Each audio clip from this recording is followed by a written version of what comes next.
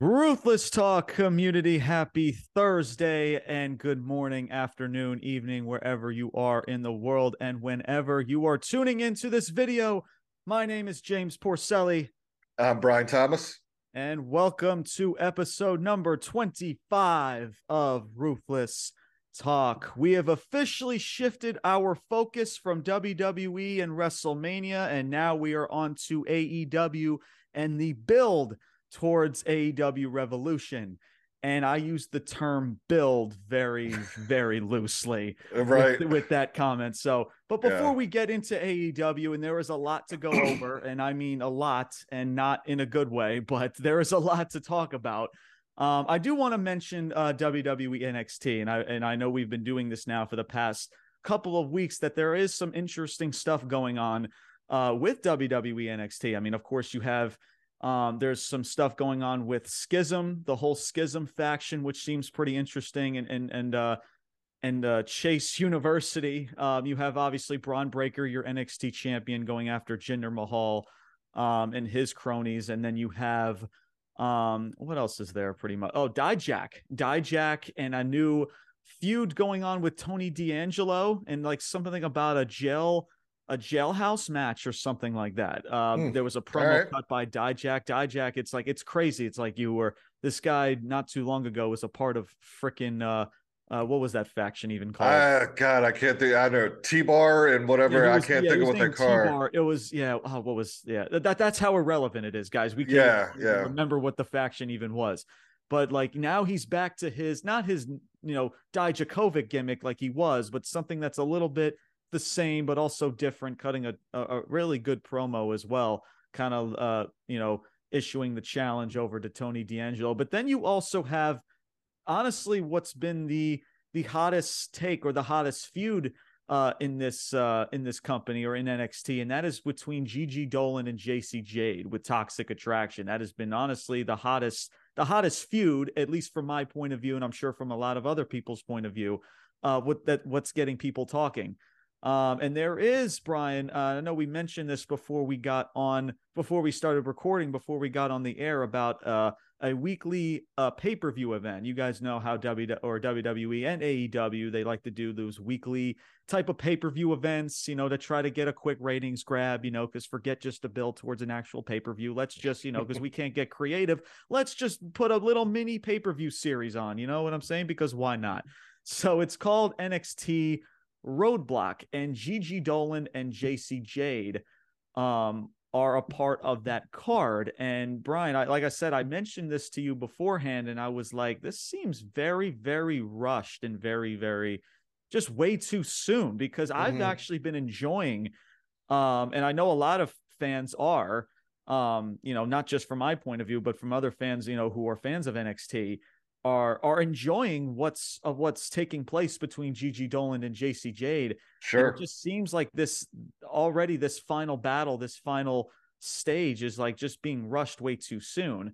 I mean, they do pay-per-views that's called NXT Takeover. You would think that would lead to it, but no, they decided to, I want to say, at least what it feels like, kind of rushing into this weekly pay-per-view event called NXT Roadblock, which is just very weird and very interesting to me. But before I get to your thoughts, Brian, about that, Gigi Dolin cut a promo this past Tuesday, and it was actually very, very well done. Very, very well spoken, very believable, very just to the heart. And this was, and I quote, she's coming down to the ring. She's like, listen, I'm going to keep this short because unlike JC, I don't love the sound of my own voice trending on and on and on and on. She's still holding like the little rose with like the black pebbles on the rose and stuff like that, like the whole shtick that she did with Toxic Attraction.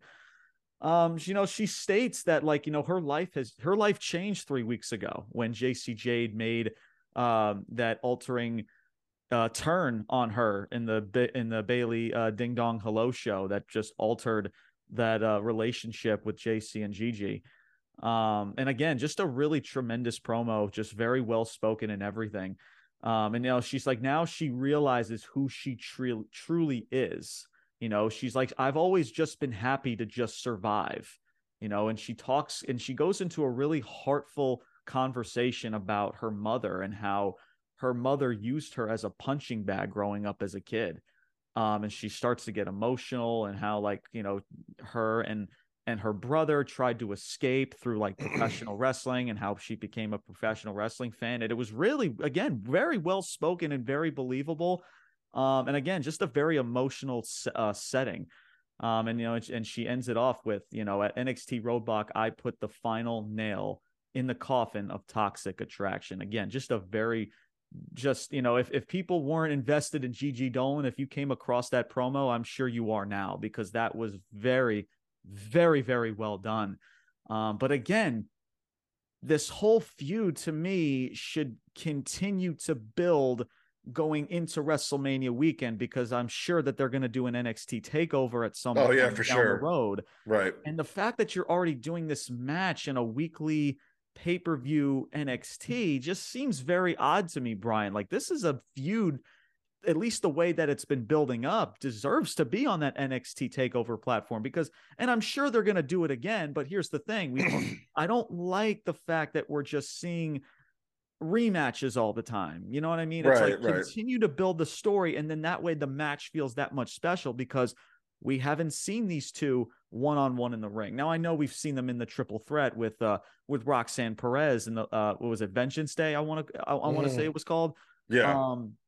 So there's that. But again, just to waste this feud at a Roadblock weekly show just seems odd to me. And maybe that's why they're doing it, because, like, listen, we've already put them out there against one another technically in the triple threat, so maybe it's no harm, no foul. But still, to me, this is worth a takeover type of moment, at least one-on-one. So, Brian, I shift this over to you. Your thoughts about this or the Gigi Dolin promo, at least from the quotes that I've mentioned. Your thoughts about this NXT Roadblock little mini pay-per-view, I guess you want to call it, and your thoughts about Gigi Dolin, her promo, like I just mentioned, reading quote unquote here. So your thoughts, man, take it away. So yeah, I'll take your word mostly for it. I haven't seen this week's episode, but yeah, from what you said, yeah, it sounded good. As far as NXT, that's kind of one of your bigger feuds there, and we only got a month left to Mania. I think it may be a little rush. You could argue that they could have easily, drawn this story out for another month. Have some, a couple more promos, run-ins or something on each other's matches, things of that nature. And it would have felt more special coming at it, takeover at WrestleMania. But yeah, I fully, even if they do have that takeover, they'll have another match. And yeah, I guess it'll, since they're starting it now, they'll have this match, and then they'll, have a no DQ match or a cage match or like some type of stipulation. Yeah. Maybe like, and that's probably what they're going to do. Like, so if they are going to do it again, which again is probably what they're going to do. Yeah. Maybe the only thing I can think of is like, whoever wins the match, whoever loses this match, I should say, leaves NXT or something. So that way, like, we need to end this. Like, this needs to end now. Like, I don't want to, after this match, like, I'm done with you. I don't want to see you again. Like, loser of this match is done with NXT. Like, they're gone. Or, and that's a good way to get somebody, onto the main roster, for the Raw or SmackDown after Mania, something like that. Sure. Right. Yeah. So that's the only thing maybe I can think of, but still, to just waste a match, because, like, okay, yeah, it's going to be like a no DQ or something like you mentioned, but like, what else would there be to see that we haven't already seen with what we saw or what we're going to see with NXT Roadblock? So that's the only really concern that I have with that situation. But yeah, I can understand that. Yeah, of course. But I mean, look, again, everybody, at least from these two women and their standpoint, have done a tremendous job. And what they've been, and they've proven. And this is the thing about NXT, and I'm going to end this as we go into AEW Dynamite real quickly. It's a shame, because you see, Brian, we talk about this all the time about NXT, and why lately, at least for the past several months, I haven't gotten into NXT, because how many times have we seen an NXT call up get called up onto the main roster and they're just not given the time of day. I mean, how many times? And it's like, Well, what is that the point? and change their whole character, change their name, change everything about them. Yeah. Exactly. It's like Yeah. everything that made them so special in NXT, they go in and change it in the snap Yeah. of a finger. And it's like, it just leaves everybody baffled. Like what's going on? Like, what are we doing? Yeah. And that's just for, at least for me, Brian, and I'll send this off to you and your thoughts about it, of just what's kind of lost my love for NXT. It's because, like, okay, if they're not going to get developed and use their talents, which they clearly have, like they're showing you that there's talent that can be developed and they can blossom into maybe not larger than life, but a star in this industry. Yeah, absolutely. And it's a shame that, you know, NXT has just gotten to that point, but it's feuds like this that at least keep me invested in NXT. And trust me, no matter what, I'll always make sure, especially when I have platforms like this, and always make sure, at least for you guys watching, that I always have the facts and the statistics and, you know, at least knowing what everything is going on in WWE. But yeah, Brian, your thoughts about that and just your relationship right now with NXT, before we go into Dynamite real quick. Floor is yours before we start. Yeah, I feel pretty much the same way you do. Yeah, it's hard to really get invested when you know that, yeah, they're doing great, they're doing things that are getting you invested down in NXT, and then knowing that, you know, once they get that call up, it's going to be a completely different thing. It kind of just loses all steam, and so yeah, that's been my drawback to it. But again, as I mentioned here in the last few podcasts, I mean, storyline wise, you know, NXT is still doing better than AEW. So that is a fact, you know. actually. It's crazy. Yeah. And it's crazy because they're only drawing in like not even 600,000 viewers, but yet, and what AEW's got, maybe, I mean, it's not that much many maybe more. 800,000 or something. Like maybe 300,000 more than what NXT is doing. And NXT is doing a much better job. Absolutely. It's insane. It really, really is. And it's just, I don't know, man. It's crazy. But again, you know, but it's a shame. And I think if NXT superstars were given, you know, you even mentioned before, like in the past, Brian, too, about, you know, all these part-timers that come up and supposedly, you know, like we talk about, like with Brock Lesnar and Goldberg and even Lita right now, like as she's in this women's tag division, right? And it's like, you know, those people should be from NXT talent, you know, people like people like, you know, Candice LeRae and others, but they're not. And it's like, okay, if you're not going to build a women's division on your main roster, then what's the point of NXT? Yeah. And that's just where we're coming from. And it sucks because NXT actually produces decent shows. They really do. Yeah. If you guys watch it, you know, I know sometimes people just don't give NXT the time of day because of the reasons I mentioned. So I don't know, man. I just really hope that, you know, at least by TakeOver, when it comes to Toxic Attraction, I'm still, what's the word I'm looking for? Not really invested, because I'm still going to be invested of what's going on, but it's not like, at least the match is concerned where I'm like, okay, I already know what movesets they're going to do and blah, blah, blah. So, right. Yeah. So, Brian, any final thoughts before we get into Dynamite here? No, I'll leave it at that. You know, yeah, we'll see where they go at the TakeOver near or whenever they have it close to Mania. But yeah, I'm sure it'll be a pretty decent show, no doubt. Yeah, and of course, as we also get into Mania, we'll also you know, continue to talk about NXT and these cold opens, and also mention them. Of course, you know, I'm sure there's going to be an NXT TakeOver event soon as we get closer into Mania, and we'll keep you guys tuned in, or keep you guys posted, and stay tuned as we'll continue to update you guys at least what NXT is doing over there. So, and now it's time to get into AEW Dynamite, as now this is the go home show to AEW Revolution. Brian, I gotta be honest here, man. This is possibly the worst build to a pay-per-view in any promotion in professional wrestling that I have. You could argue that for sure. Yeah, that I have seen in my life. I mean, this is fucking ridiculous. I mean, I just, everything is just so out of place. Everything is so lackluster. There is hardly any care. We just want to have great match. a backstage promo, like a weird 30-second vignette, and it's rinse and repeat. And it's just like, okay, where's the investment? Like where are the larger than life characters that are wanting us to tune in every single week? Not even MJF could have saved this show last night, because obviously he was in a promo with Bryan Danielson, and spoiler alert, it was the main event segment of this show. Hardly even said a word. Actually, didn't even say a word at all.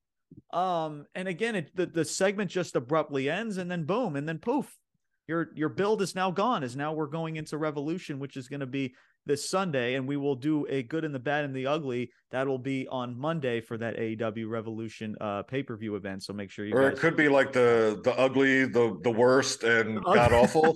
I don't know. There might man. not even be a good column, guys. I don't know. It could just be bad, ugly, and just... I mean, Danielson and MJF got to say I firmly believe they'll be in the good, but that's right, about it's exactly. But yeah, it's just an absolute, it's just a mess. Yeah, but God, man, but some freaking war. This is some war that AEW is producing, because it's really showing, Brian. I mean, my God, guys, it's just absolutely mind-boggling. It really is.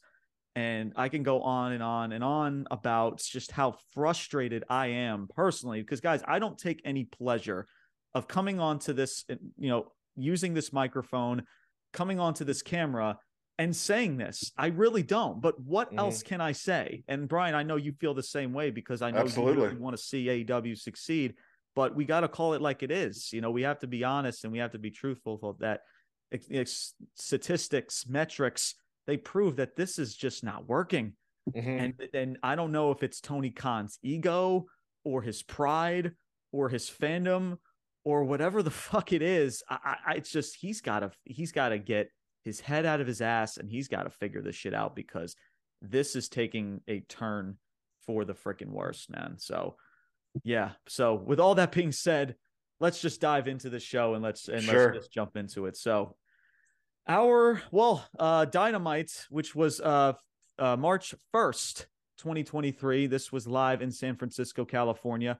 Show starts off hour number 1, which was Orange Cassidy versus Big Bill for the All Atlantic Championship. So once again, we're starting with the All Atlantic Championship you forget that the title even exists, and you forget that it's even part of the company. But let's have it start the show, because that's really going to get people tuned in to watch the rest of the show. It's genius, right? Just freaking genius. Fucking A. So yeah, match time was 12 minutes. So Orange Cassidy and Big Bill, that's what he's going by now. Not what I already forget what his name is, guys. That's how irrelevant this dude is. What was his name beforehand? Do you even remember, Brian? Big Cass. Big Cass. And then what was and then he was something else in AEW. Yeah, I know Big Cass, but what was his name? He was given a name in TNA when he was in TNA. Yeah, and he was even given a new name in AEW for the first week or two. Will Morrissey. Yes, yep. And now he's just Big Bill. That's gonna get Big Bill. Who's your favorite wrestler, Jimmy? Oh, Big Bill. You see how silly that sounds? I don't know, man. No, you're right. You're absolutely, man. It's just silly. So the names, and don't get me started with some of these tag team names. Oh my Lord. And there was another tag team that was pretty much formed later on in the show. I'll get to that. Me too. Get into the second hour. Yeah, we'll save it into the second hour. So yeah, they're fighting on the outside, Big Bill and Orange Cassidy. Guys, the referee just stops counting. They're just continuing to fight. Guys, I'm not kidding. I watched a good 3 minutes outside. Twice. Yep. I went back and watched this twice. The referee just stops counting. And I'm just he's like, guys, get back in the ring, man. Come on, get back in the ring. Dude, count. 1, 2, 3. Did this dude forget how to count to 10 or something? I don't know. Yeah. Just so odd. And then the refereeing, this wasn't the only thing that baffled me about the officials in this show. But so Danhausen is at ringside because he's a part of Best Friends now, I guess. So Danhausen's out there and he's looking to cast his freaking curse or his spell, whatever the fuck he does, onto Cass, and then freaking Stokely's just he tries to cast the spell on Stokely, excuse me. Big Bill just cuts in front of him. He looks to choke slam him on the apron. Stokely says like, no, I got a better idea. And he just hits Danhausen with his cast or with his arm cast and lays him out. And then Orange Cassidy and Big Bill, they continue to brawl on the outside. Orange Cassidy hits a spinning DDT and not one, not two, but 3 orange punches to the dome piece of Big Bill as Orange Cassidy picks up the win and he retains his All-Atlantic Championship. Guys, how many times do I need to fucking come on here and say this of why are we starting the night off with just a fucking title match just out of the blue? I mean, guys, this is, it's getting to the point where I'm getting frustrated and it's fucking ridiculous. I mean, Orange Cassidy, guys, listen, I like Orange Cassidy. I think his gimmick is kind of like original. It's like, hey, whatever, people get into it. But why is he starting your show off? Why is your All-Atlantic Championship, who hardly people can give a single shit about, and people barely even know that the championship even fucking exists, starts your show? What are we doing? It's just like, forget starting the night off with, maybe something to deal with your world heavyweight champion and MJF, or maybe, I don't know, have it like maybe like Mox and Hangman, because for some reason that's a feud, right? Just get started with something with that, like something happening in the parking lot or whatever. Maybe if you're doing a feud with the House of Black and the Elite, maybe have Kenny Omega come to the arena. He's looking for the Young Bucks. And he's like, hey, where are the Young Bucks at? I haven't seen them all day. And like he keeps searching for them. He can't find them. And all of a sudden he goes to the ring and, the House of Black, like the lights cut off because, I'll talk about the lights freaking cutting off too in the show. Like do something. And then like you see like the Young Bucks getting laid out or something. And then like Kenny Omega's rushing backstage and then he gets his ass whooped. Like, guys, something that, like, guys, the fact that I'm getting more creative just talking about this show, guys, I'm just a fucking podcaster. And yet I'm fucking getting more creative booking this show off the top of my head than Tony Khan does to take an entire week. Yeah. It's just ridiculous. Brian, before we get into this next segment, your thoughts about this opening match? Well, let me first start with just like Ruthless Talk community, AEW fans, like, let us know. Are you interested in this? Are you buying anything in this? Like, and if you are, that's great for you. Is it something we're missing? Whatever. Like, because we want to enjoy this. I mean, Brian, we want to come up here and we want to literally talk nothing but positivity on the show. But yeah, I mean, like you said, Brian, like, I don't know if we're missing something here, or like, unless, or maybe we're just AEW freaking just complainers or fucking haters or something. I don't know, but like, I'm trying to be as honest and trying to keep it as fair, and same to you, Brian, as fair as we can. But like, what is there to say? Like, we're dissecting this by the segment, by the match, and it's like, what is making sense and what is getting people invested? So I don't know, but Brian, continue. Yeah, I mean, this, there's been some rumors I've heard, recently, which wouldn't shock me, and I have no idea, I'm speculating, but Tony Khan might like the cocaine a little bit.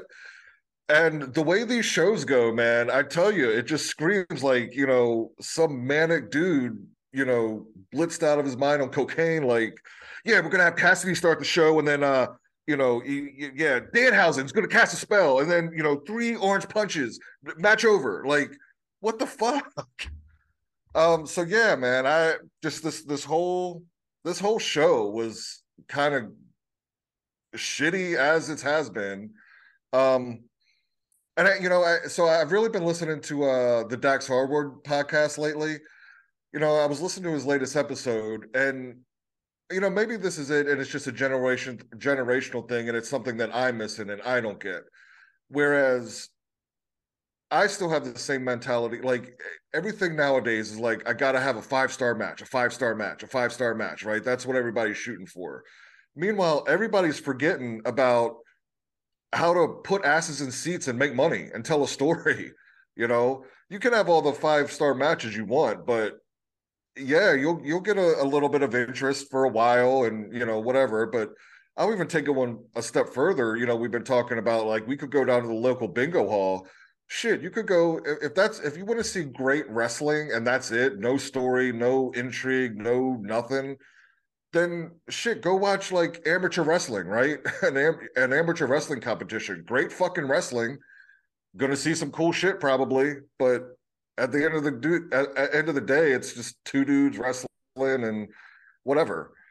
Um, so yeah, man, there's just this company, like I don't know, you know, where they go from here or how they get this back on track, but um, and another thing, man, again, trying to read between the lines and just being a fan, like uh for the company of AEW, like I think FTR's gone from there. I think they're going back to WWE or something. It wouldn't You've shock heard, me. yeah, no, it wouldn't, Yeah. and you know, both, They've expressed their frustrations about how they sure, book lately. yeah, and that's That wouldn't shock me at all. a great tag team to lose. And granted, WWE and AEW have neither one of them have you know booked them correctly. But I think now with the star power they have, I think it'd be much better for them business wise to go back to WWE right now. And even we've heard, you know, there's rumblings about Kenny Omega now with him being a vice president, although even Cody Rhodes was too, I guess. I don't know. Does Kenny Omega eventually leave? And again, where does that leave AEW as a company? Oh, dude, if I don't Kenny know, Omega man. goes over there, if Kenny Omega goes to WWE, which I know it sounds hard to believe, but I said the same thing about Cody Rhodes before he Mhm. went back over to WWE. If Kenny Omega goes to WWE, guys, you would think that company is done. It's over. Dude, it's Yeah, fucking over. Dude, yeah. like it's insane. Guys, it would and that wouldn't shock me honestly too, Brian, because like, I'm sure, Omega and he kind of like misses working with Cody a little bit because Cody was also an EVP, right? So Mhm. maybe that business type of relationship, he kind of, it wouldn't shock me. So, and I don't know, maybe the Young Bucks, maybe they follow suit because their Who knows, relationship too man? with Omega. Who knows, man? So But yeah, ultimately that would be bad for wrestling as a whole, though, because you would run the same risk. And so if now all this talent, which again we've talked about in AEW, man, like we're not there is so much talent over there that is just not being used and utilized. no. So if now all these guys come back to WWE with the talent you already have there, again, it just becomes so packed that you can't really get a whole lot of people involved in anything, and it's just bad for wrestling as a whole. So yeah, man, AEW is man, they are dropping the fucking ball here, man. I don't know what's going on, but yeah, this match was yeah, okay, Cassidy wins. Great. Yeah, like you said, I don't care. I'm not really invested. Again, Big Bill, I think that's a stupid name. You could have just kept him as Morrissey or whatever. But even him, I mean, he's had some measure of success in the WWE and elsewhere, and you know this character. And legitimately in his entire wrestling career, this is the best shape he's ever been in. Now we haven't heard him much on the mic, but we've heard him previously. Like this is a guy again, you can with the monsters you have in AEW, you know, the Samoa Joes, the Wardlows, the He could be Hobbs, a good like he could be a good baby face. Will yeah, Morrissey big. He like I know with his story, you maybe like his realistic story like that he's dealt with in mhm, the past. Like people can get behind that shit if you absolutely. build it properly. You could build himself like Will Morrissey properly and the story build. Like he could be a good baby face. And I don't Mhm, say that a lot about certain wrestlers about turning people baby face. But Will Morrissey or Big Bill, whatever the fuck you want to call him, he could be a decent baby face, man. Like yep, especially if people know his story and all that, they can get behind him for sure. So yeah. But I don't know. It won't happen at AEW. That's no, for damn sure. no, no, he's busy. Yeah. No, he's busy with the firm that is also just fucking irrelevant, guys. Like the Yep. firm, like ever since that whole MJF thing ended, they have been so fucking irrelevant, and it's just Hmm. Stokely, everybody like Lee Matt, like who cares, guys? Who fucking cares? Yeah. John Moxley cuts a promo from last week's show, from his match that he had with Evil Uno last week. He talks about living life to the fullest and how much he lives for blood and violence and all types of brutality. And he's like, "I'm a sick man." That's yeah, no, really, Moxley? We didn't know that. Just like, guys, his face is all bloodied. He's got pretty much He like lost. he's got like one eye shut. Yeah, that was a Yeah. lot of freaking blood, man. Yeah, seriously. I mean, and actually, it's a cool freaking visual too. Actually, really, really cool freaking promo. It just sends that message to Hangman. He's like, listen, you wanted this. I tried to leave it alone. He's like, you are not the same animal as me, and he just goes on to send that message to Hangman Page in Texas, in the Texas death match that they have for Revolution. Man, you know what, Brian? I have a really, really, really hot take prediction here. There's a good chance. I might be on the same page as you. There's a good chance that Jon Moxley might bleed in this match. Yeah. I'm just yeah, that's no, but and then of course, and I might as well jump into this as well. Hangman Page also cut a promo as well. Again, this is kind of just building up. And I'll get to your thoughts, Brian, first about this whole, because that's all we got, at least leading up to this Texas death match. Yeah. These 2 promos. So Hangman then cuts his promo. This was close to the end of the first hour. He says, listen, this match is all I have left to lose. He's like, you can't take my memory away from me. It's already gone. You can't take away the tingling that I have with my fingers, because it's still there or whatever. Like, obviously losing consciousness and losing all that stuff. I guess that's pretty much what the story is about. I don't know. Yeah. He's like, listen, he's like, you can't take my heart because you couldn't carry it. I actually like that line. That was actually a good line from Hangman Adam Page. He's like, listen, I don't enjoy violence. He's like, actually, I hate it. He's like, I hate violence. I don't like it. I think it's cruel. He's like, but beating you is the only glimmer of hope that I have here in AEW. And he says Mox will never be the same after AEW Revolution. So before I get to my final thoughts about this feud, or whatever this feud is between Moxley and Page, Brian, I'll have you start. Your thoughts of Jon Moxley's promo, Hangman's promo, and your thoughts about this Texas death match going into Revolution. The floor is yours. So yeah, Mox's promo, intense as hell. Again, the loss of blood is that was a massive amount of blood that he lost there. I mean, it was dripping on the floor. You could see multiple puddles of blood. Yeah, I mean, good promo from Mox. Yeah, great visual. And, the promo from Hangman.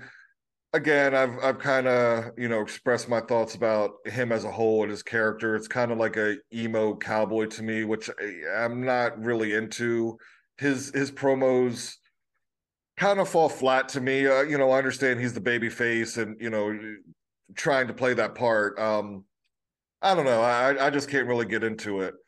I will say for my take on this match and this feud, I think Hangman's going over here. I think Hangman's going to win this. Yeah.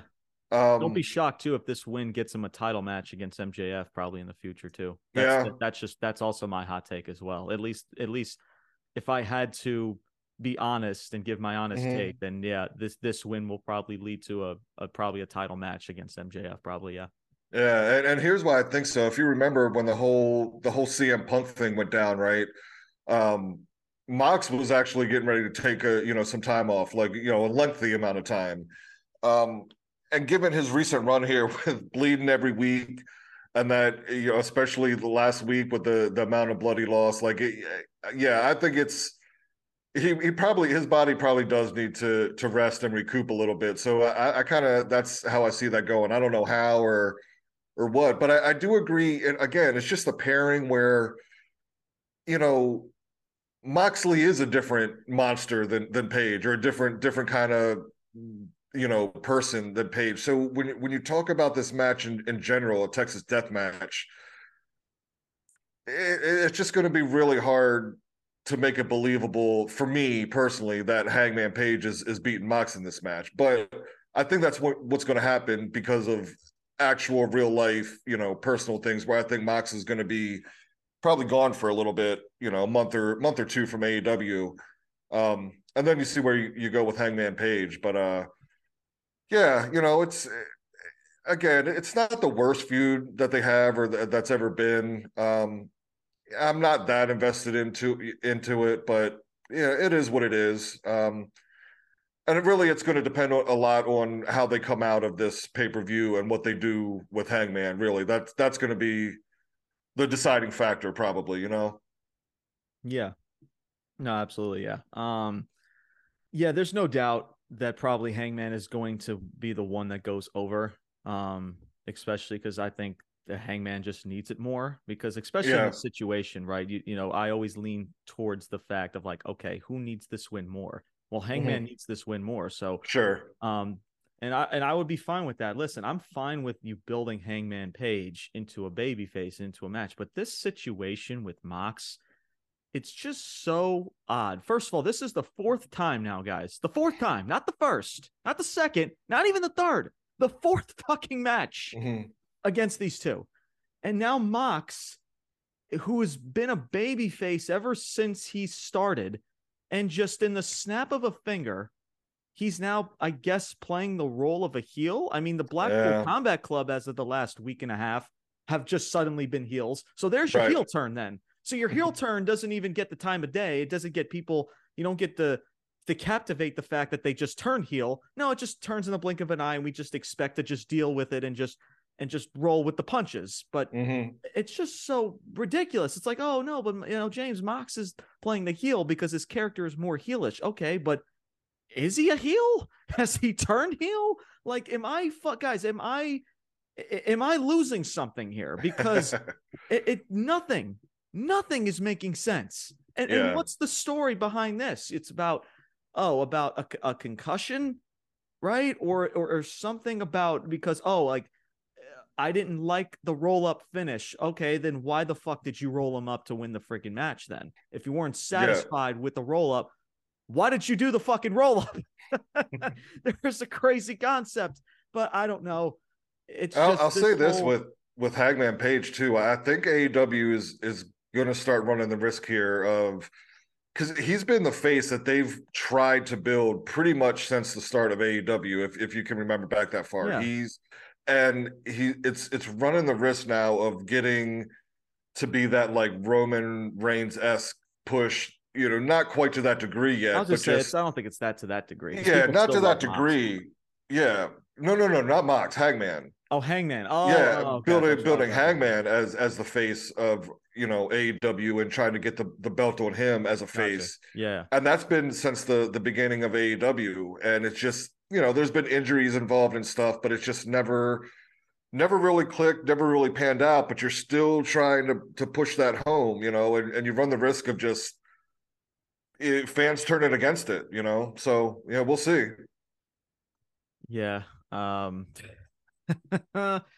This is just this is your go home show. Like if you weren't that invested into this feud going into this go home show, I highly doubt that you are now. It's just you got nothing from Mox or Hangman. You got some decent promos. I'll give them credit. They were decent promos. Mox was obviously the better out of the two. I mean, Mox, guys, I do freaking love John Moxley. The guy me too. Just I genuinely believe the dude is like really in his element from what he was doing in WWE. I truly believe when he says that WWE was a prison, I believe that, because now you can see that he's being in a character and he's being in his element that he enjoys doing. But the problem is that his freaking boss is not doing him any. He's not putting him in a position for anyone to care right now. And it's getting everyone confused of like, okay, who's the antagonist?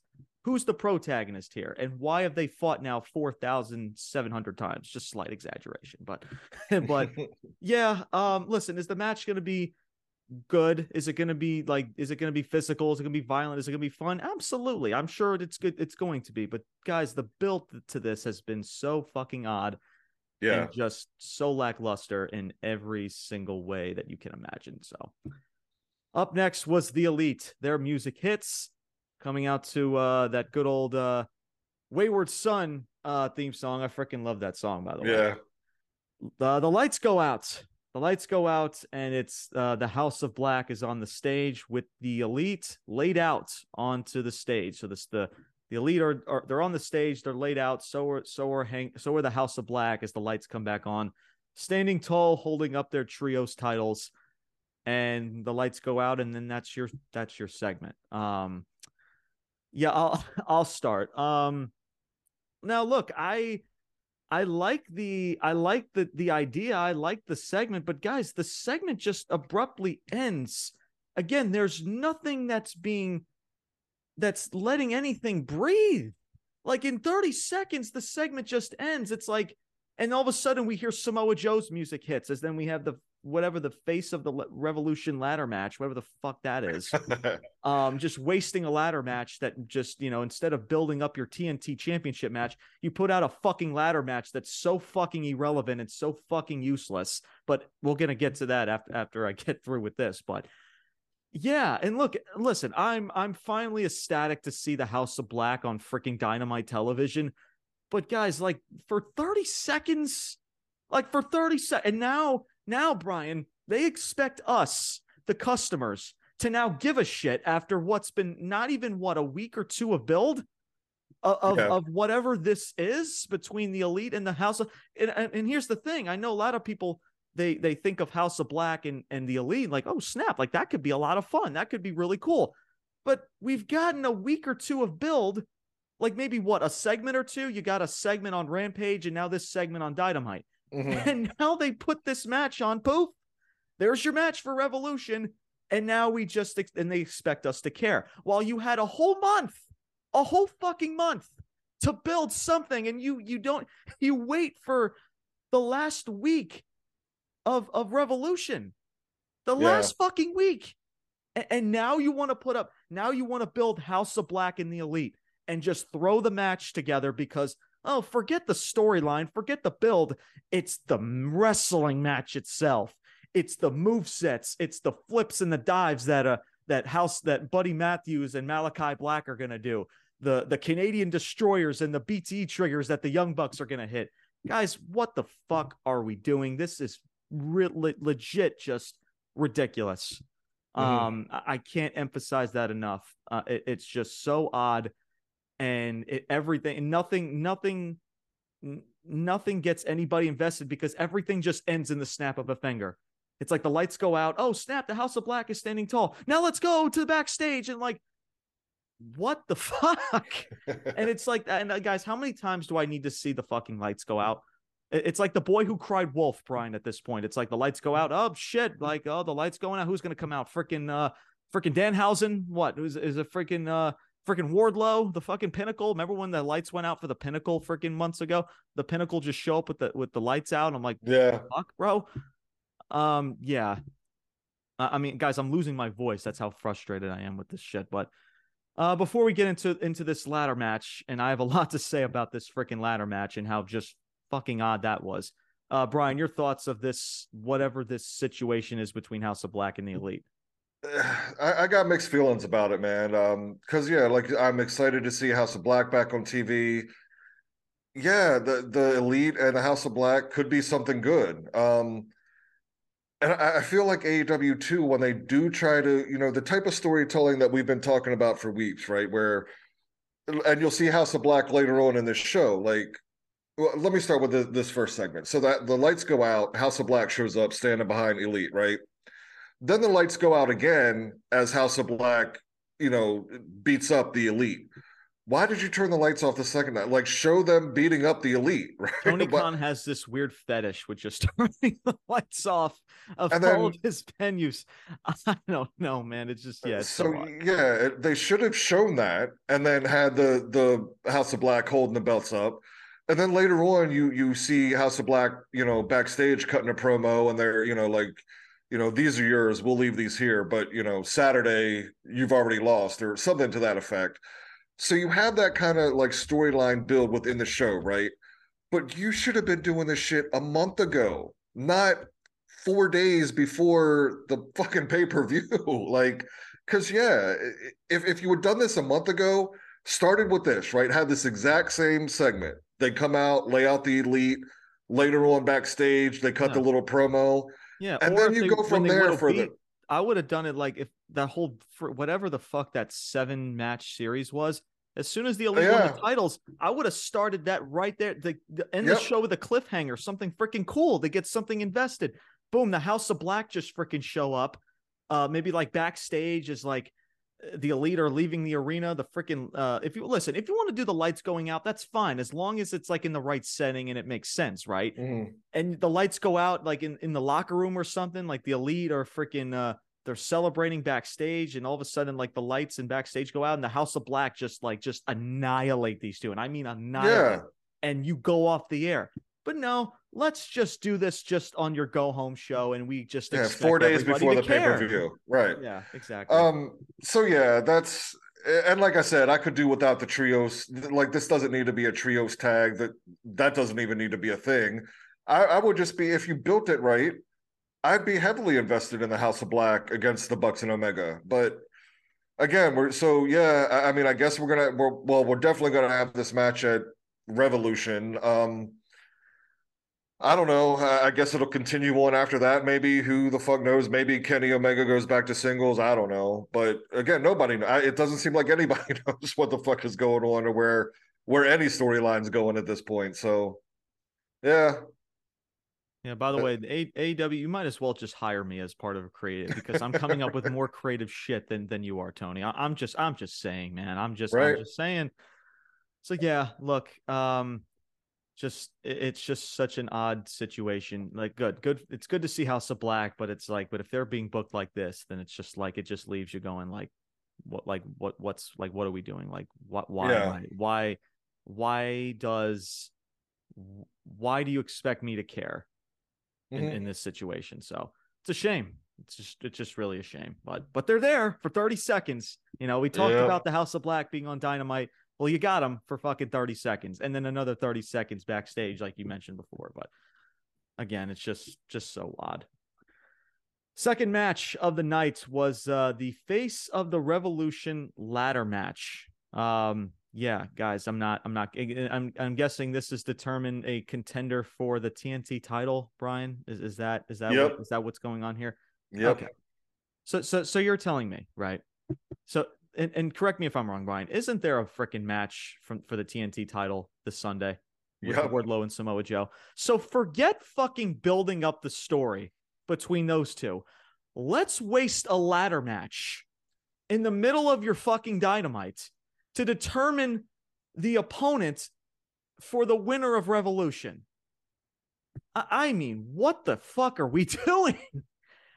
It's just like you're trying. Does Tony Khan forget that there's a fucking I really truly feel like he forgets that there's a pay-per-view this Sunday. Dave Chappelle said it best. You're trying, like, dude, you have a TNT title match that you're trying to get people invested, and you throw a fucking ladder match in here that has nothing to do with Wardlow or Samoa Joe. Oh, and we'll get to Samoa Joe and Wardlow. You saw them for like the last 20 seconds of whatever this segment was. So let's just go over it, shall we? Over 15 minutes they wasted this freaking this ladder match. Samoa Joe is on commentary. I hardly even heard the dude spoke for like the second part of this match. Eddie Kingston and Ortiz brawl up the ramp, so they're up there. So they were in this match for like not even 10-15 seconds. So there's Eddie Kingston too, guys. He's in the show for like 10 seconds. And Ortiz. And guys, that segment, and I've noticed, and listen, I understand I make fun of Rampage, of people not watching Rampage, but I do tune into Rampage to see, like, you know, highlights and stuff like that, to see what's going on. And there was stuff going on between Kingston and Ortiz that was actually very intriguing. Absolutely. But they wasted on a freaking Rampage. They don't showcase that on Dynamite. And if they do this for like 15 seconds and expect that there's just a fucking feud going on between them. And it's just like, guys, like, but we have time for Takeshita or Takeshita. We have time for freaking Action Andretti. We have time for Orange Cassidy, for fucking The Firm, for all of these people that are like just so fucking mid. I mean, that's not even shade to these people, but the way that they're booked and at least just their character, it's fucking mid. But let's only put the House of Black and Kingston and all these other people and Ortiz for segments that only last 30 seconds, right? No, but let's put on an entire ladder match for freaking all these high flying gymnastics fucking gymnasts. That's what they are, guys. They're not fucking wrestlers. They're fucking gymnasts. They're not freaking professional wrestlers. Like honest to God, that just frustrates the shit out of me. So Eddie Kingston and Ortiz. Yeah, bye-bye. You brawl up. Yep, never see him again. Never see them again. Forget seeing what happened. And then like Eddie Kingston was just in a backstage interview. I'll get into that before we get into the main event segment later on in the second hour. I'll get into that. But yeah, you just expect like they're brawling through backstage, nothing, no follow up, no nothing. We just that this company wants to make you forget about it, like it never happened, like they were never even in the fucking match. So Action Andretti is in there. I want to say Sammy Guevara was in there. There's a dude named Commander. Like never heard of this fucking guy before in my life, but he's in a Face of the Revolution. Ray Phoenix. I thought it was Ray Phoenix I'm not kidding. For half of the match, I thought this dude was Ray Phoenix, and all they said is Commander. And I'm like, I'm sorry, who the fuck is that? So this dude is competing in a ladder match. Nobody knows, Brian, who the fuck this guy is, and he's competing to get a title opportunity. You can't make this shit up. Cocaine's a hell of a drug. Oh my God. Oh, what a disgrace. Oh my God. And that's no shade to this dude, whoever this dude is, but like, what the fuck, man? But yeah, guys, I seriously thought it was Ray Phoenix for like half of the match. And I'm like, they say Commander, and I'm like, are you serious? But Eddie Kingston just gets sent to the back after 20 seconds. Yeah, that's smart, Tony. That's good business. Yeah. Daniel Garcia gets involved in this match, attacks Andretti, obviously helping Guevara try to win the match. Guevara does like a swanton flip or a front flip. It was actually a cool spot in the match, I guess. Literally from the top of the ladder, from the outside of the ring and onto another ladder and onto Andretti. So that just takes Andretti out of the equation pretty much. So Daniel Garcia tries to assist Sammy Guevara to help him up the ladder, to help him win the match. Take a Shitta comes out, or he gets involved in this match. He takes out both of them. And then Will Hobbs, he takes out Takeshita. I heard something about like Brian, like the referees, they were like holding up the ladders and like. Oh, I'll get into that. Yeah. I'm sure you know most about that than I do. I've only briefly heard about it, but we'll get into that once I get through with this. But so Hobbs takes out Takeshita. He climbs up the ladder. He grabs that brass ring and he wins this ladder match. So Will Hobbs, another guy that we haven't heard, guys, for fucking weeks. And now here he is in a fucking title match. Oh, that makes sense, right? It's just like, and know what the funny thing is too, Brian, before I get into this post match, it's like, you remember what the Full Gear match was, right? For this TNT championship. It involved Wardlow and involved Samoa Joe, ironic coincidence. I think not. What was that back in December? And now Will Hobbs again. And now here's Will Hobbs again. So it's not just all three of them. You have Wardlow and Samoa Joe this Sunday, and now you're going to see one of them face Will Hobbs for the same fucking title. Yep. Guys. Brian, I'm lost for words. I don't know what to say anymore. This is the most lackluster, most just lazy, just baffling shit I've ever seen in my life. It's just, you take out somebody that hasn't been on television, or not only that, you put in a person that we never even fucking heard of. Yep. And they're competing for a fucking title. Oh my God. But yeah, post-match, guys, Wardlow, he hits the stage, confronts Samoa Joe. Freaking security is trying to separate the two. Security, they're just a bunch of schmucks, a bunch of clowns, so they can't even hold back freaking Wardlow. Hobbs is just watching this. Like, you might as well give Will Hobbs a freaking bag of popcorn, because he's just sitting there with his brass fucking ring. It's just like, guys, this is the most baffling shit I've ever seen in my life, honestly. We're taking the same three people that competed for the same title. You take one of them off for TV for almost like what, Brian? For like 3 weeks? Maybe and even that, I mean, he's only been on TV for maybe a time or two in the last number of months. Yeah, and for like, I was gonna say even months, right? And now you expect us to care now that he's gonna go after a title. Forget building this dude back up because he's been off television and whatever. No, let's just throw him in a fucking title match, because that is the TNT championship, or this, whatever this the mid-card division is, in a nutshell. A fucking joke. Guys, where is Adam Cole? Where is Eddie Kingston? Where is Lance Archer? Where is fucking Miro? Where are all these fucking people? Where are they? But no, Action Andretti, Commander, Daniel Garcia, like, no, you're gonna get all these fucking people because Tony Khan has this fetish of freaking, like you said, Brian, this dude's like on fucking cocaine. He's like, oh, I want to see this. I want to see this gymnast do this move. I want to see Sammy Guevara do a fucking swanton flip on a fucking ladder. Oh, I'll say something about that too. Oh my God. I've said enough. Brian, your thoughts about this match, man? So this match in a whole encapsulated the whole bush leagueness of AEW right now. Like, yeah.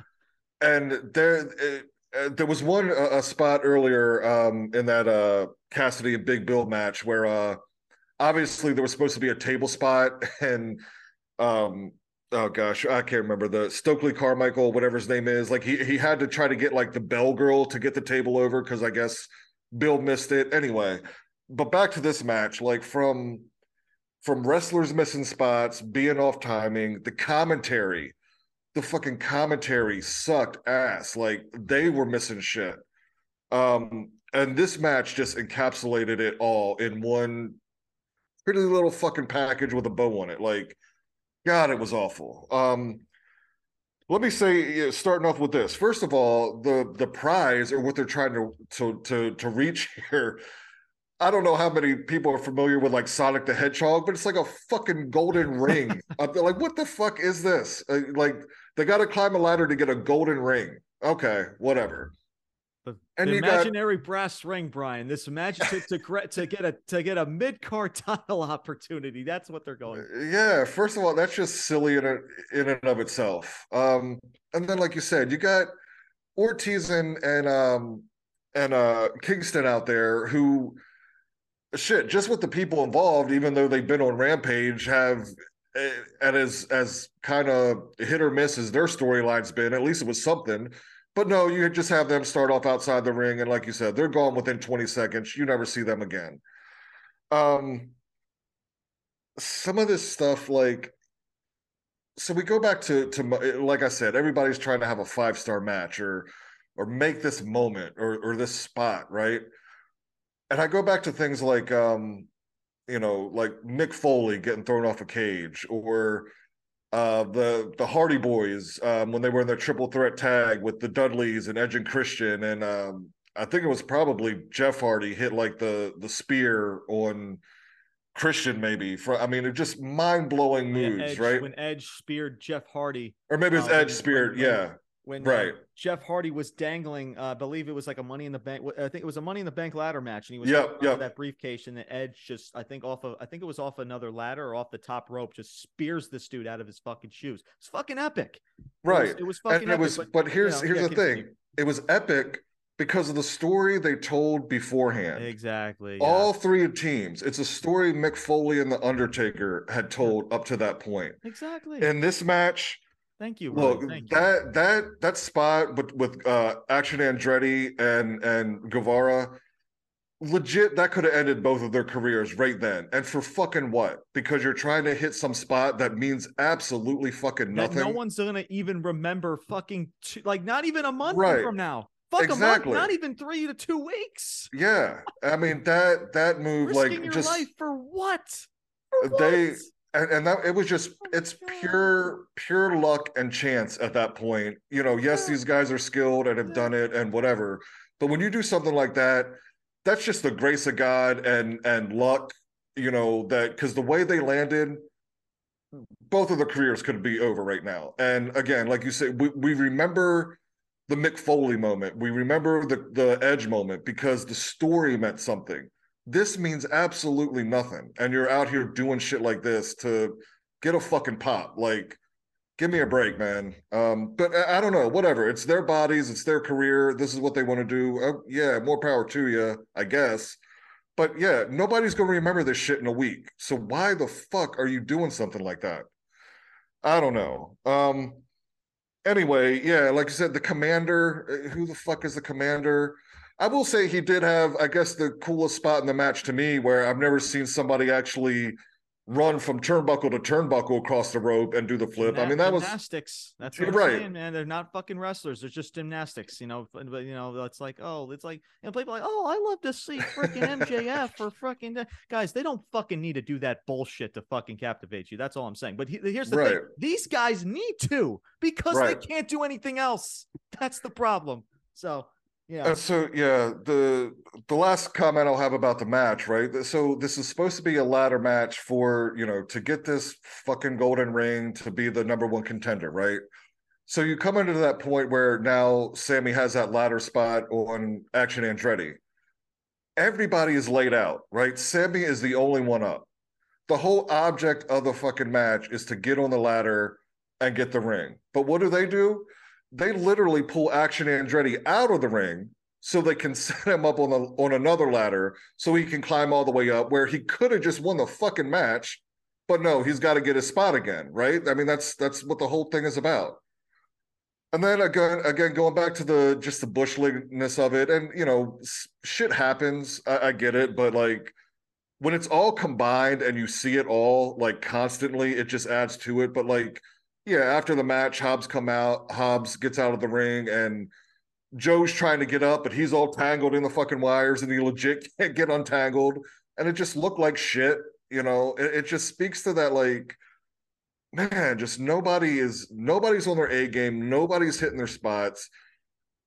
It's going through the motions, and like you said, and yeah, Brian, you said it perfectly. Like, not only is the show bad, but like nobody is hitting their spots well. There's a lot of botching. There's even the reps from everybody's going through the motions. And so back to the reps. So at the end, the last part of the match, so Hobbs goes and basically like spears the ladder to get Takeshita off, but he legitimately bends the ladder. So now the ladder's uneven, right? I thought Takeshita was gonna like tore his ACL or tore his knee up or something. Again, yeah.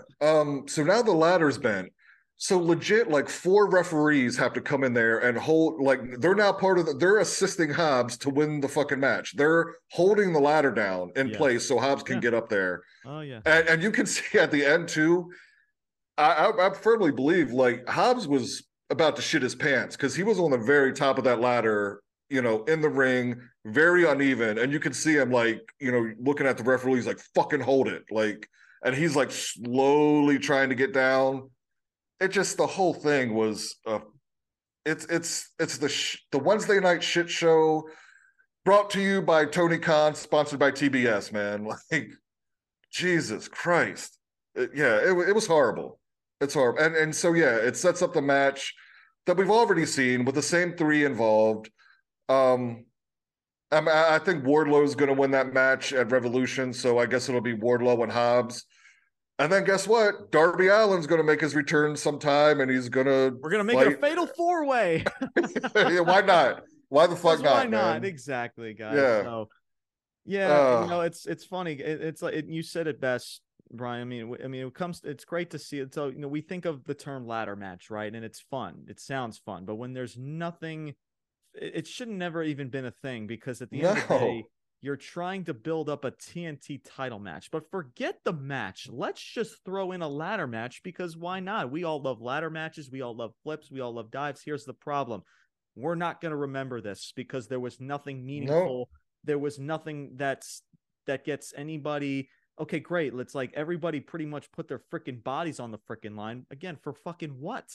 Yeah. To get trending on fucking to get spots, media, man, to hit your high spot, to hit your fucking high spots, right? Because Tony Khan and the AEW niche audience wants to get their freaking rocks off and want to just see cool. Guys, enough. I mean, seriously, like what? Like again, you know, yes, these are professionals, and it's their choice to, you know, they're out there going to do it, and yes, they are skilled to some degree, but even that. You're playing with chance here. Like, you can be the best goddamn wrestler in the world. Doesn't mean shit. You're playing with chance when you do shit like that. It's a centimeter here, a centimeter there, and you know, you could have ended multiple careers last night, and for what? You know, no, it's just silly. You said it best. Absolutely, you were spot on, man. Absolutely spot on. let's move on, because we can just ramble about this for the next 2 hours. Yeah. Which is just, and trust me, we can rip this apart for the next 2 hours, but we got another pretty much a full hour of this show to go over. So, but before we get into the second hour, we have our third matchup, which was Chris Jericho and Pretty Peter Avalon. This match was, guys, legit under 3 minutes. Yeah. So, I mean, guys, I guess you could say Peter Avalon is pretty much a jobber, because that's just how he's treated. So I guess it's no harm, no foul. But realistically, and being serious, like, just having one of your superstars just fucking lose. And actually, Peter Avalon did most of the damage in this freaking match. I know. All Chris Jericho did, guys. So Peter Avalon goes straight after Jericho as soon as the bell rings. He's pretty much beating the shit out of out of Jericho. And then after one code breaker at the end of the 3-minute mark, he wins this match.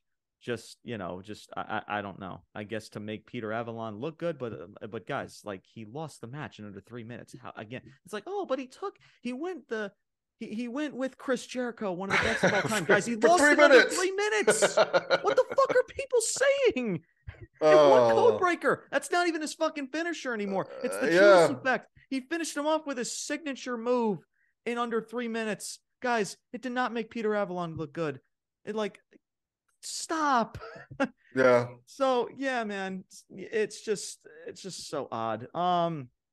So post match, Jericho, he levels Peter Avalon with his bat, and then Starks comes out for the save, even though it was pretty day late to the dollar short there, Starks. The damage has already been done.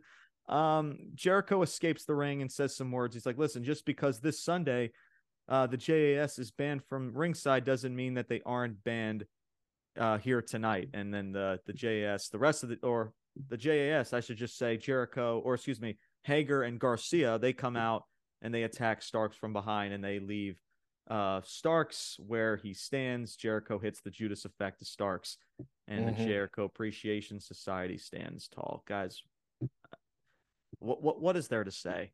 Honestly, if this is seriously how AEW, again, guys, like, there's a boardroom somewhere in the state of Florida, in Jacksonville, with a big pile of coke in the middle, right?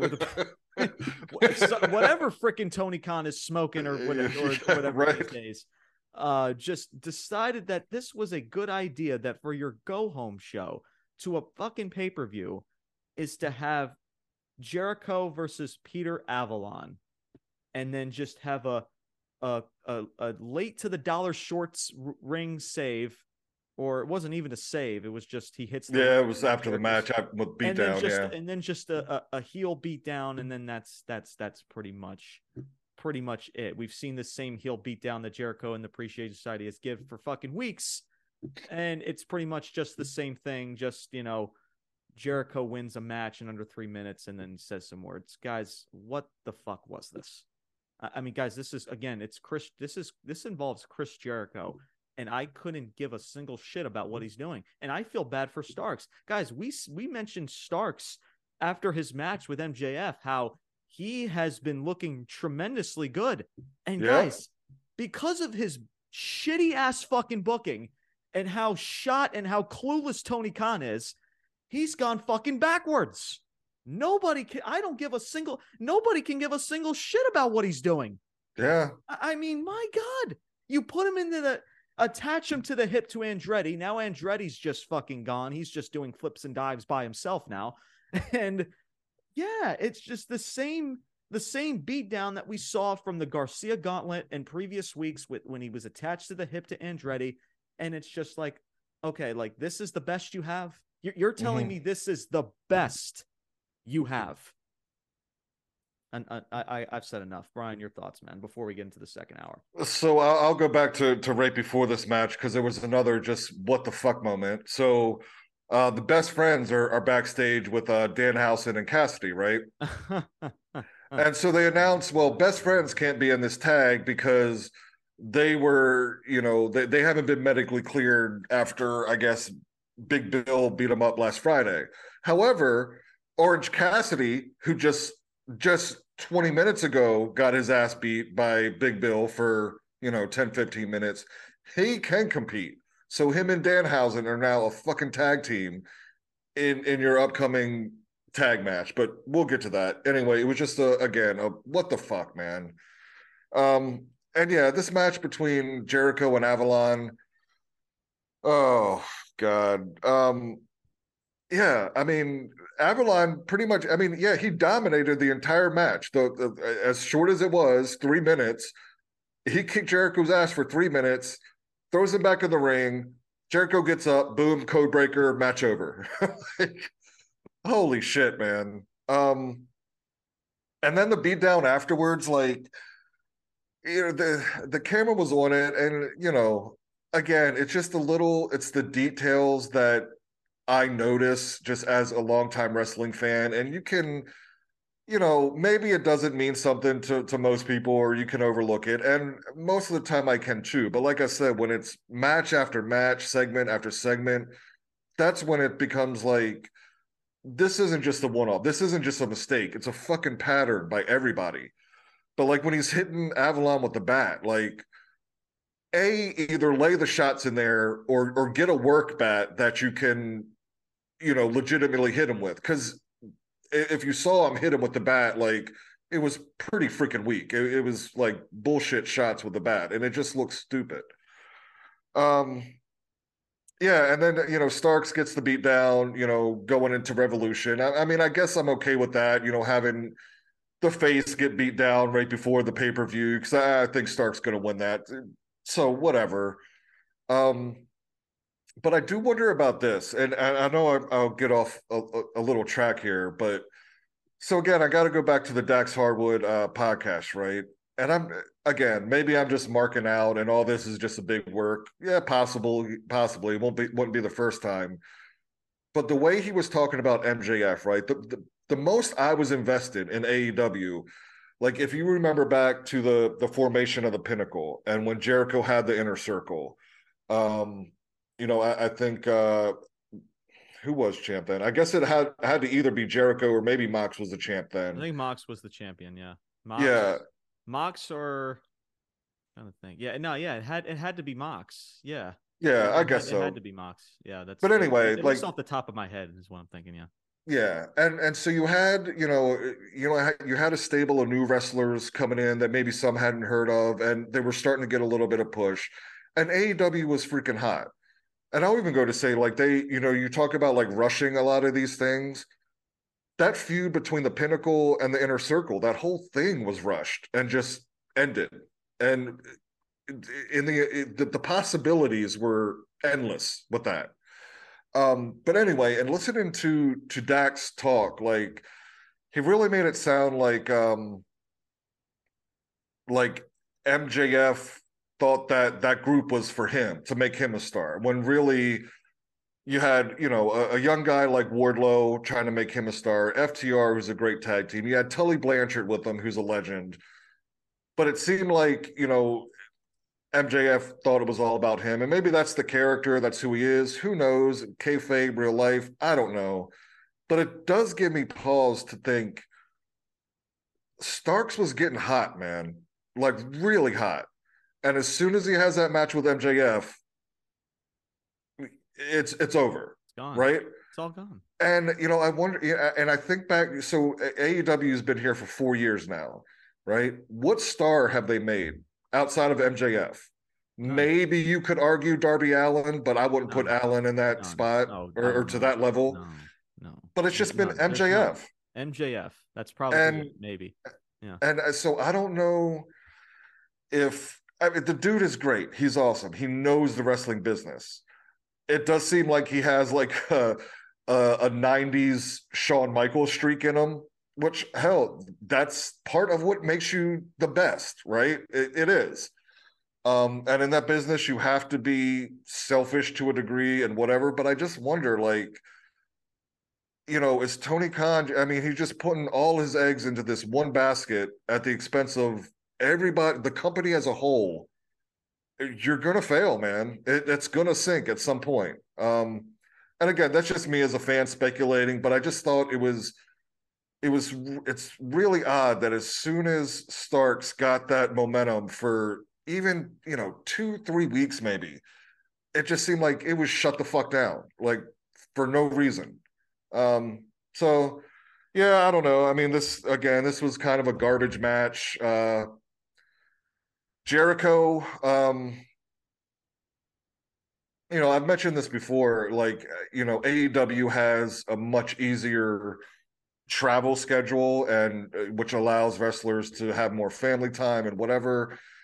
And I can't blame any wrestler for wanting to take that as opposed to, you know, being on the road all the time and whatnot. But just for people like that have been there, Jericho, and granted he's in the later stages of his career. Maybe this is all he wants and whatever.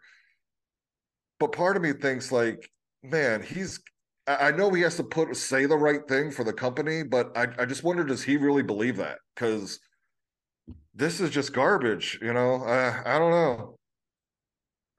And it's that's a one way. war with WWE is freaking laughable, man. Like, That's been the key word here, guys, is garbage. Because yeah. That's what this shit is, guys. That's not our opinion, guys. That's just a fact. If you're being honest with yourself, it's a fact. And like I said at the top of the show, if it's something we're missing, or there's this aspect of a newer generation that is tapping into this and digging it, like legitimately, not to like argue with you or whatever, but like tell, like, what is it that you're seeing that we're just not getting? Yeah, like have a conversation with us, man. Like, we're Yeah. all ears, man. I mean, trust me, it's not like our way or the highway. It's just let's Yeah. have a conversation and let's like talk about it. I mean, and if you guys are liking it, then great for you. But again, I always say this, Brian, as we go into hour number 2. At the end of the day, we have to be honest with ourselves. Like, you can like something all you want, but at the end of the day, is it helping the business? Is it statistically helping the company? The answer is Right. no. The answer is just no. Yeah. Hour number 2, we go into Christian Cage as he hits the ring with an interview with Renee Paquette. Crowd is heavily booing Christian to the freaking max. He's like, this was actually a funny quote. He says, I cannot wait. He's like, right back at you, San Francisco. I cannot wait to not come back here for another 10 years. Fucking love Christian. Dude, Christian, shout out to Christian. Honestly, we always talk about this, Brian, about wrestlers turning chicken shit into chicken salad. Well, that's what Christian is trying to do with the show. Major shout out to Christian. He's a veteran. He gets it. He's, and trust me, and when you also get a bunch of shut the fuck up chants, you're doing something right as well. So again, shout out to Christian for just for, trying to get some intrigue with the show and trying to get at least, that was the biggest pop probably I got out of this entire show, honestly, Brian, if I'm being honest, was that line. He's like, yeah, I can't wait to not come back here for another 10 years. Like, I can't wait to get on my freaking private jet and go the fuck home. So, but yeah, and he talks of course about Jungle Boy and this whole situation with those two. And he's saying like how, he mentioned about, no, listen, I wanted things to be done with Jungle Boy, but then as I'm minding my own business, I'm watching the television, I heard about Jungle Boy saying he wants to win some singles gold over my dead body. And then, of course, that's when the shut the fuck up chants come into play. He talks about Jungle Boy, and he talks about his generation of wrestlers. This is pretty freaking ironic, isn't it? He's like, you treat it like it's a video game. It's like you treat it, but it's like me. And he talks about how his generation of wrestling and how, I guess you could say, just how much better it is. I don't have it quote for quote, or just speaking hypothetically, just how like his generation is where it's at. Like, we are the real men. You last week, you couldn't pull the trigger. You're not a real man. You're a coward. Me, I'm the real alpha male, right? I do what it takes to get on top and stay on top and things like that. Again, just speaking hypothetically pretty much, but that's pretty much what the gist of this promo was. And then he goes on to challenge Jungle Boy to just a straight up fight at Revolution. Now, guys, everything was at this point, Brian, everything's going pretty well. This is a decent promo from Christian. Shocker. I thought it was really good. Yeah. I mean, we shouldn't be shocked. It's fucking Christian. And he's not even the best talker. He's really not. He's never really been the best talker, and here he is. He's cutting a tremendous. So I think he's underrated as a talker. I mean, granted, I wouldn't put him up there with like The Rock or something. But yeah, I do think that people don't give him as much credit with his skills for sure. I think he stumbled a bit like one time, but outside of that, it was fine. But so yeah, and then guys, I shit you not, as soon as Christian lays the challenge, what do you think? Let's go out. Lights fucking guys. For Jack Perry. Lights. For fucking Jack. Why? Go out, guys. Like, guys, I can't make this shit up. the fucking lights go out. And I'm like, oh my God, no, what are we doing? I'm like, is Jungle Boy just going to show up out of fucking nowhere in the middle of the ring? Now, guys, Jungle Boy now has he has these supernatural fucking powers where he could just show, like, he's a jungle freaking supernatural freaking, I don't know, something. So yeah, the attention is up on the Tron now. Jungle Boy shows up on the Tron and he's digging up a fucking grave. And it has Christian Cage's name on the tombstone, and he's digging up this grave. And Christian's just lost for words. The Titantron cuts off, and then he just walks off, and then that's the segment. So, Brian, I guess Jungle Boy is just the Undertaker now. He's just digging up graves. He's digging up souls. He's turning the fucking lights off. Guys, guys, again, I'm baffled of what you had a tremendous. It was actually going well. You actually had a good segment, a good promo from Christian, and then you do this shit. What makes Tony Khan think that I want the lights to go out for Jungle Boy? He is the complete opposite of fucking death, of fucking supernatural. Let's put Jungle Boy in that situation. Yeah, that makes complete fucking sense. That's not going to confuse anybody. No, like, oh my God. Again, he's just I guess he's turned into the Undertaker now, Brian. He's digging up fucking graves. Guys, who the fuck is writing this shit, and who the fuck is approving this? Like, is Tony Khan just writing and approving this himself? Like, it wouldn't shock me if he is. I mean, this is the writing of a fucking toddler. I mean, it is that bad. I mean, what sense does it make to have the lights go out for Jungle Boy? Jungle Boy! Oh my God. Brian, your thoughts before we get to this next segment. So yeah, I'll start off with, again, going back to Christian Cage, man. Listen, like I said, I think he's a very underrated promo. Even with, when Edge and Christian, obviously Edge is a little better on the microphone, but that's no shade at Christian. Like, he's just a tick behind him. And really, this promo, like, if you go back and watch it, it was, he had that one little flub. Yeah, he did. But other than that, this was a master class in a heel promo, right? He goes out there, insults the audience, right? The audience is trying to boo him out of the arena. He insults the audience. So what does the audience do? Boos louder, gets more heat. What does Christian Cage do, right? Starts talking faster to get the audience to quiet back down so they have to listen to him again, right? I mean, just, you want to talk about professional and somebody who gets it and knows how to do it and deliver it. Watch that promo, watch his interaction with the crowd, and not even what he's saying, just him listening to the crowd and knowing when to slow it down, when to get intense, when to speed it up. It was other than that one little flub, man. This was the second best part of the night for me. Danielson was number one. This was number two. And then, yeah, you get into the Jungle Boy thing. God damn it. I mean, yeah, it just immediately, that's what I thought of. Undertaker, Mankind, Kane. Again, why the fuck are the lights going off for Jungle Boy? And then he's in a graveyard digging a grave. And that's what I have here. None of that fits his character at all. From the last 4 years of his character. Only this company can take an actual outside of MJF, Brian. I said this weeks ago. Christian Cage and Jungle Boy is maybe the only slimmer of hope outside of MJF that you have, and you fucked it up. Fucked it up by having him dig a fucking grave and turning the fucking lights out. Oh yeah, I mean, oh my God. Yeah, I get it. They were trying to make it personal.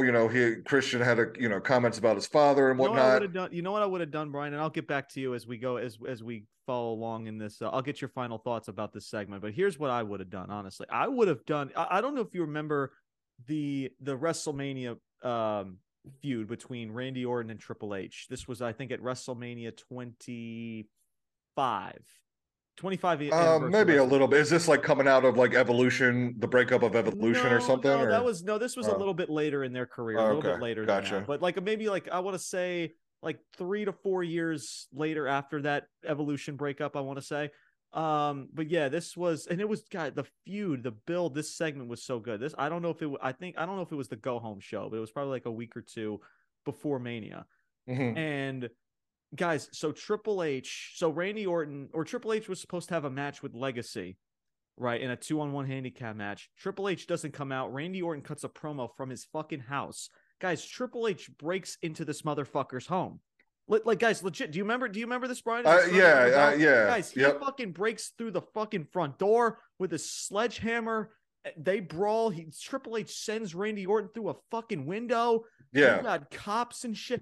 Guys, that, like, I would have done something similar to that. Like, listen, you want to get personal with me? You want to mention my family? Well, right. I'm going to go to your fucking house. I'm going to go to your fucking hometown, and I'm going to break into your freaking home, see how you freaking, like, show you how ruthless I freaking can be. No pun intended to this platform. But anyway, but yeah, guys, again. But yeah, supernatural shit. Needs to fucking hire me. Like, seriously. And they need to hire my buddy Austin. Shout out to Austin. He's been my best friend since pretty much the 4th grade. We grew up watching professional wrestling. Professional wrestling was a part of what, bonded between us. And I'm sure he's listening to this and watching this. So Austin, my man, shout out to you, man. I love you, my brother. So, and yeah, like I just remember that whole segment between Triple H and Randy, how epic it was, because it's personal, and it led to the point of breaking into someone's home. And of course, guys, but it took effort. It takes effort. And like, guys, this was the most fucking, I mean, I'm sure there was effort put into this, but this was the most rookie shit I could ever seen in my life. Yeah. Honestly. Maybe at the pay-per-view, maybe Jungle Boy can, or either one of them can get buried alive. And like, if you remember, like when Undertaker did, they had that shot of lightning Jungle come Boy down in a buried alive match. Yeah. The fuck, man. I can see it now, right? But yeah, guys, AEW needs to hire me, because I've come up with more creative shit on this freaking podcast than Tony Khan has in the last freaking month, 2 months. Shit, even the last 6 months. It's been really, really bad here. Brian, if you want to join the creative team and help AEW, you're more than welcome to, because I'm sure you could produce some great shit as well. Because clearly you freaking get this, of course, but. And like I said, you've seen it all, right?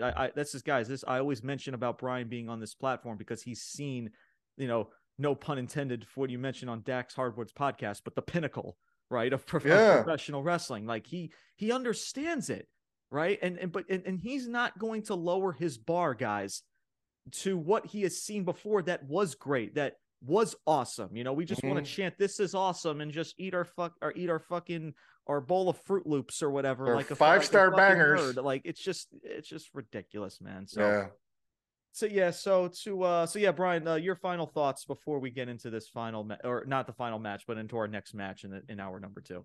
I thought, much like you, I guess, going into this pay-per-view, this was probably the second best match, or at least somewhat of a decent feud going on here. But I don't know, you've completely lost me now. Like, why Jungle Boy has supernatural powers now, or vaguely hinting at, I don't know, man. Like, oh, fucking make it stop. I don't know. Oh man, it's a mess, and it's garbage. Absolute fucking garbage. And it's a shame, because I was high on this feud, and then in the snap of a finger, Tony Khan can just change the direction like that. And like you said, I mean, Christian Cage, that first half built it up. It was great. It was great. It was great. Or if you want to say good, you can't say that was a bad promo. He did a good job. However, fans, if you like it or not, whatever. But it just went from like up here to like throw on the brakes down here, like in a snap of a finger. Like, I don't know, man. Well said. You're spot on. Absolutely spot on. Up next was Hook versus Matt Hardy for the FTW Championship. Match time, guys, was under 5 minutes. Ethan Page gets involved. He throws Hook into the post. Guys, I guess the referee was just so distracted by maybe Matt Hardy's luscious locks or some shit. Guys, he's legit just. Or no, well, I think, yeah, no. Well, I thought Maybe I didn't see it. Maybe Did the I camera miss angle called something? it. I Because think like Matt for some Hardy was trying to distract him. So was he trying to distract? Okay, because just like yeah, because all I just see is the referee just getting his back turned, and I'm just like, how is this dude distracted? Unless like he's holding the referee down, like, hey, like I'm hurt or something.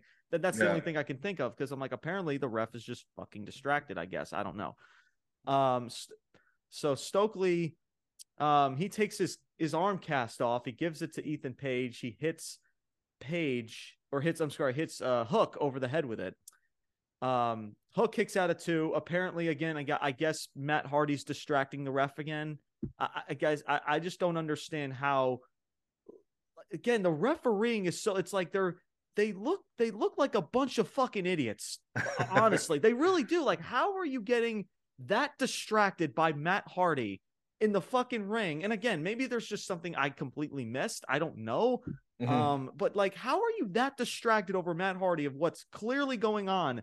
Of like clear as day, Ethan Page is throwing Hook into the fucking post and he's hitting him with a fucking arm cast. Like guys, what the fuck? Yeah. It's just so odd. It just really is. And again, maybe I missed something. I don't know, but Hook wins this match via submission. Hardy taps out immediately, like not even like 2 seconds in the hold. He's just tapping out. I don't like he barely even had it on before. I don't know, that was confusing as like shit purpose, to me. if it was on purpose or something. I don't know, man. I really Yeah. don't know. So this now leads to the fact that Hook is going to face Stokely in a no DQ match with the firm banned from ringside. Is that at Revolution, Brian, or is that like I don't even know. If it's not a if it's not a match on Revolution, guys, then what the fuck was the point of this? Like, this is supposed to be the build. Guys, does Tony Khan understand that this is a go home show, right? The definition of a go home show is to get people to a pay-per-view, right? Is to get people wanting to tune in to the pay-per-view, right? That is your main goal, Tony Khan. You have now done the complete opposite. You've gotten people not wanting to tune in at all. And people want to try to figure out why AEW Revolution, their ticket sales are down. Gee, I wonder why. Brian, you post about that on the Facebook group not too long ago. How ticket sales are going lower and lower and lower. Guys, that's just a fact. We're not just shitting on it just to shit on it. That's just a fact. It's the honest truth. Nobody wants to tune into this fucking pay-per-view because the build to this show fucking sucks. Sure does. Yeah, this match, I'll say this. I mean, Hook, obviously young, just getting started, but man, does he really needs to learn how to sell, because it looked awful. If you saw it, because this is Hook has been pretty much dominant in all of his matches. This is really the first time, which I'm fine with, by the way. I like it. Yeah, I'm fine with that too. But I think this is the first match where he's really, where he was on the receiving end of some stuff. And man, it just looked like he just didn't know how to take it. Didn't know how, it just, his selling was it was horrible. Again, the ending of the match, like, yeah, I don't know, that it just adds to the what the fuck nature about all this is like Hook. If he even had the submission locked in, he had literally just got it hooked in, and Matt Hardy is tapping like crazy. Like it was literally as soon as he locked it, bam, I'm tapping, and it was just like, what the hell was that? And then all of this to lead to a match against Stokely, a manager, whatever. So, God, I don't know. You have Hook, this guy who you've kind of been building as a dominant guy, right? Has this match where he really looked bad in a lot of different spots. Again, on the receiving end of some offense. And now you're going to have him in a fight with a manager for what? The FTW title? Like, I don't know. I don't know, man. It's stupid. It's just really stupid. It's so baffling. Yeah, it's stupid. It is just, it's stupid. And again, it's rookie shit. It really, It really is. It's like, and I remember Hook actually had a lot of momentum, and actually rightfully so. Yep. He had a lot of momentum. People had the send Hook shirts and all that shit, Mm-hmm. and nobody can give a shit. Nobody cares anymore because that's this company in a nutshell. You know, Yeah. they can kill your momentum in the snap of a freaking finger. So, and Matt Hardy, guys, this is Matt fucking Hardy, and he is now gone from losing to pretty much a kid, right? That's pretty much who he's facing. He's facing a fucking kid, to Yeah. losing in under 50 in under 5 minutes. Well, there was another point in the I match too just that just looked so Hook was over in the corner and Hardy he's got him by the feet and tries to do one of those like pull outs. And Hook hangs on and Matt Hardy just falls on his ass for like no reason. It just the sloppiness, the timing of it, it's not one wrestler, it's not one aspect of it. It is from the camera angles to the commentary to the wrestlers to the just everything is yeah. Man. At one time, like I said, this is go back to mid 21, maybe late 21, going into early 22. You could have again, they weren't at the height of WWE, but they were coming, man. Like they were not far behind, and they had stars, and they were trying to build shit, and it was working. And man, it has just gone completely off the fucking rails. And yeah, how do you get it back? I don't know. Like ultimately, how you get it back is you have to get a creative team in there, or again, if there is one, it needs to be changed fucking yesterday. I mean that's it, man. Because yeah, it's I like I really again when we started this like and in our initial podcast, I can remember saying like, look, I'm coming at this as an aspect of a fan.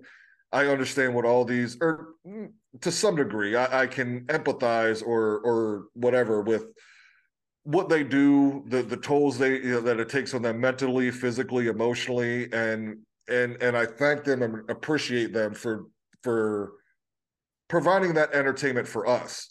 Of course. But when they're given this shit, like and again, I'm not really shitting on the wrestlers here because they can only do what they're given. And whatever Tony Khan decides that is going on TV, well, that's what's going on TV. But God, it's bad. It's really bad. Yeah. I said that's putting it nicely, guys. Yeah. That's really putting it nicely. Up next, we have Toni Storm versus Riho. So yeah, Riho from the again, I forget that this woman, and listen, this is no shade to Riho. I forget that she's even a part of the fucking company. I seriously, guys, I'm not kidding. It's like, oh, Riho, I forgot that she even has a job. She's facing Toni Storm. Match time was under 10 minutes. Storm, she goes right after Riho as the bell rings. Again, AEW just does that a lot. Like as soon as the bell rings, they just want to just beat the fuck out. And I like that again, but we talk about that with the lights going out. We talk about that with blood. Everything that AEW does to the highest degree of redundancy, it just gets to a point and it's like, okay, we already know what's gonna freaking happen. It's just like you either got to now do it very less or do it so often or just change shit up, man. Because it's like we know what it tells everything that we know what's going to happen in a match. Like as soon as the bell rings, people are gonna rush in and attack. People are gonna bleed. People are gonna do this. They're gonna do that. It's so fucking predictable. And that's also the thing is like what this show is going to be, and that is the main problem with this entire company.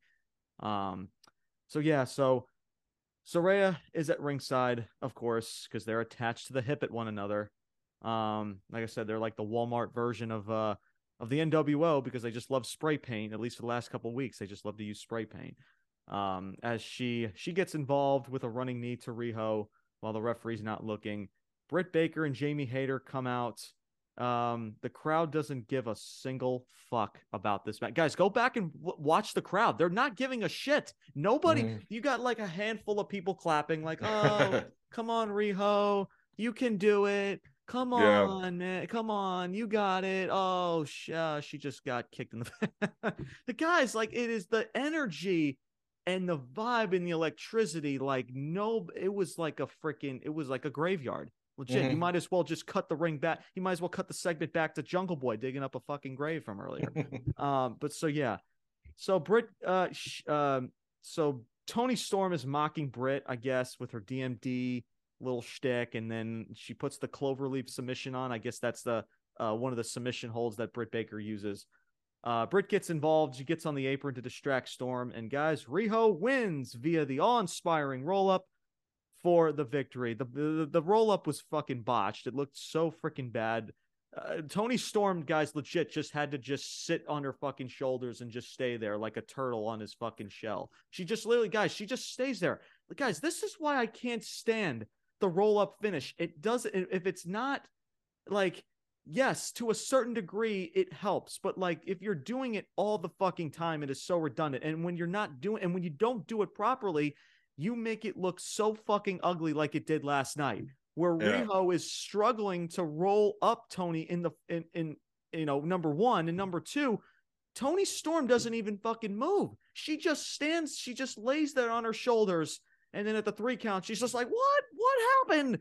Like, guys, it's just like, it's like Toni Storm was just like, whatever, just get this over with. Like, just freaking roll me up. I'm just gonna lay on my shoulders. Let's just get it the fuck over with, guys. That was ugly. And the match was actually decent. It was okay for what it was until freaking Britt showed up. Britt and Jamie Hayter show up. That's no shade to them, but then all just a bunch of weird, chaotic bullshit started happening, and then the roll up that was botched. Just looked absolutely horrible. Just an ugly freaking ending to a freaking match that was decent, by the way. Yeah, Saraya and Hayter are brawling in the ring, while I think Britt and Toni Storm were brawling, going to backstage or something. Soho gets in the ring, gets involved, and the segment ends with all 3 women being held by security. And by the way, the security guards can't hold anybody back. They can't even hold fucking 95+ pound women fucking back. Guys, legit, go back and watch this.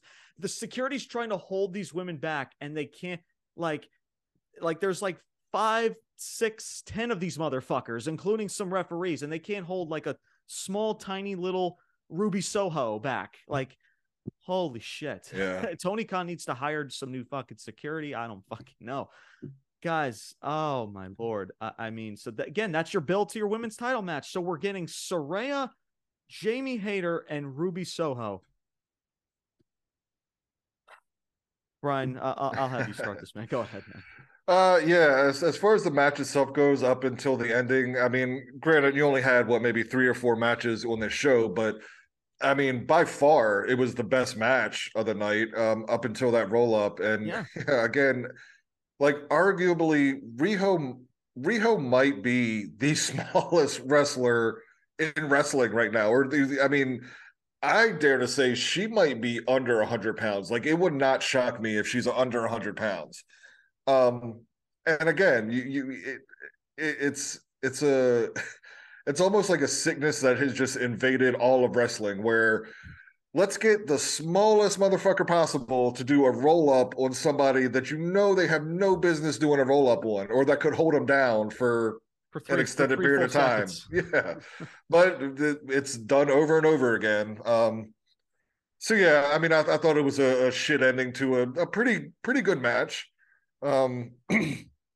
Obviously that just leads into brawls after the match, and going into the pay-per-view, I legit have no idea where this is going to go. I mean, I could, again, especially given the way everything has been booked, I have no idea who's going to win this match. I could see it going all 3 ways. So I mean, I guess that I do have a little bit of intrigue from that aspect of it, just because I legit have no idea. There's no clear person who's coming out on top here. But other than that, yeah, it is what it is. I do like Soho not really choosing. She took a shot at Saraya and Hayter, so I do like the aspect that it seems like there's 3 women all in there for themselves. Not there's no like 2 against 1, going on there. But yeah, we'll see who comes out champion on Sunday. Yeah, and guys, like, What does this do for Riho? Like, does she just go back to fucking obscurity, like in the back, and just back to fucking care? Okay, she wins the match, that's great, but like, you're involved. Toni Storm is involved in whatever the fuck this circus is, right? That's what she's involved in. Like, Right. whatever this feud, whatever this circus like schmaz is, right? So again, people in the back, EVPs, Tony Khan, whoever the fuck is back there approving this shit, thought it was a good idea to have Toni Storm just lay there on her fucking shoulders and get rolled up for fucking 3 seconds by, like you said it, Brian, that's probably the smallest fucking wrestler I've ever seen in my fucking life. Right. People are approving this. Yeah. What does this do for Toni Storm? Besides making her look like a fucking schmuck, a fucking idiot. Yeah. Like, my God, it pisses me off to no freaking end. And this is your build. Again, guys, this is your fucking build. Is this not getting you excited now? And to get you even more excited, you get all 3 women just brawling out. They gotta, like, security's gotta hold them back. And now you're this excited. Yeah, like, we haven't seen that from Wardlow and Samoa Joe earlier in the night. Like, you haven't been seeing that. Like you're not going to see that again. Like, we haven't seen that from MJF and Bryan Danielson in the past. You pretty much have seen it from every single fucking storyline, because the creativity in Tony Khan and AEW is the size of my fucking pinky finger. So yeah, it's just ridiculous. And it's not even worth even mentioning my time. Not even worth wasting my breath anymore. So we move on.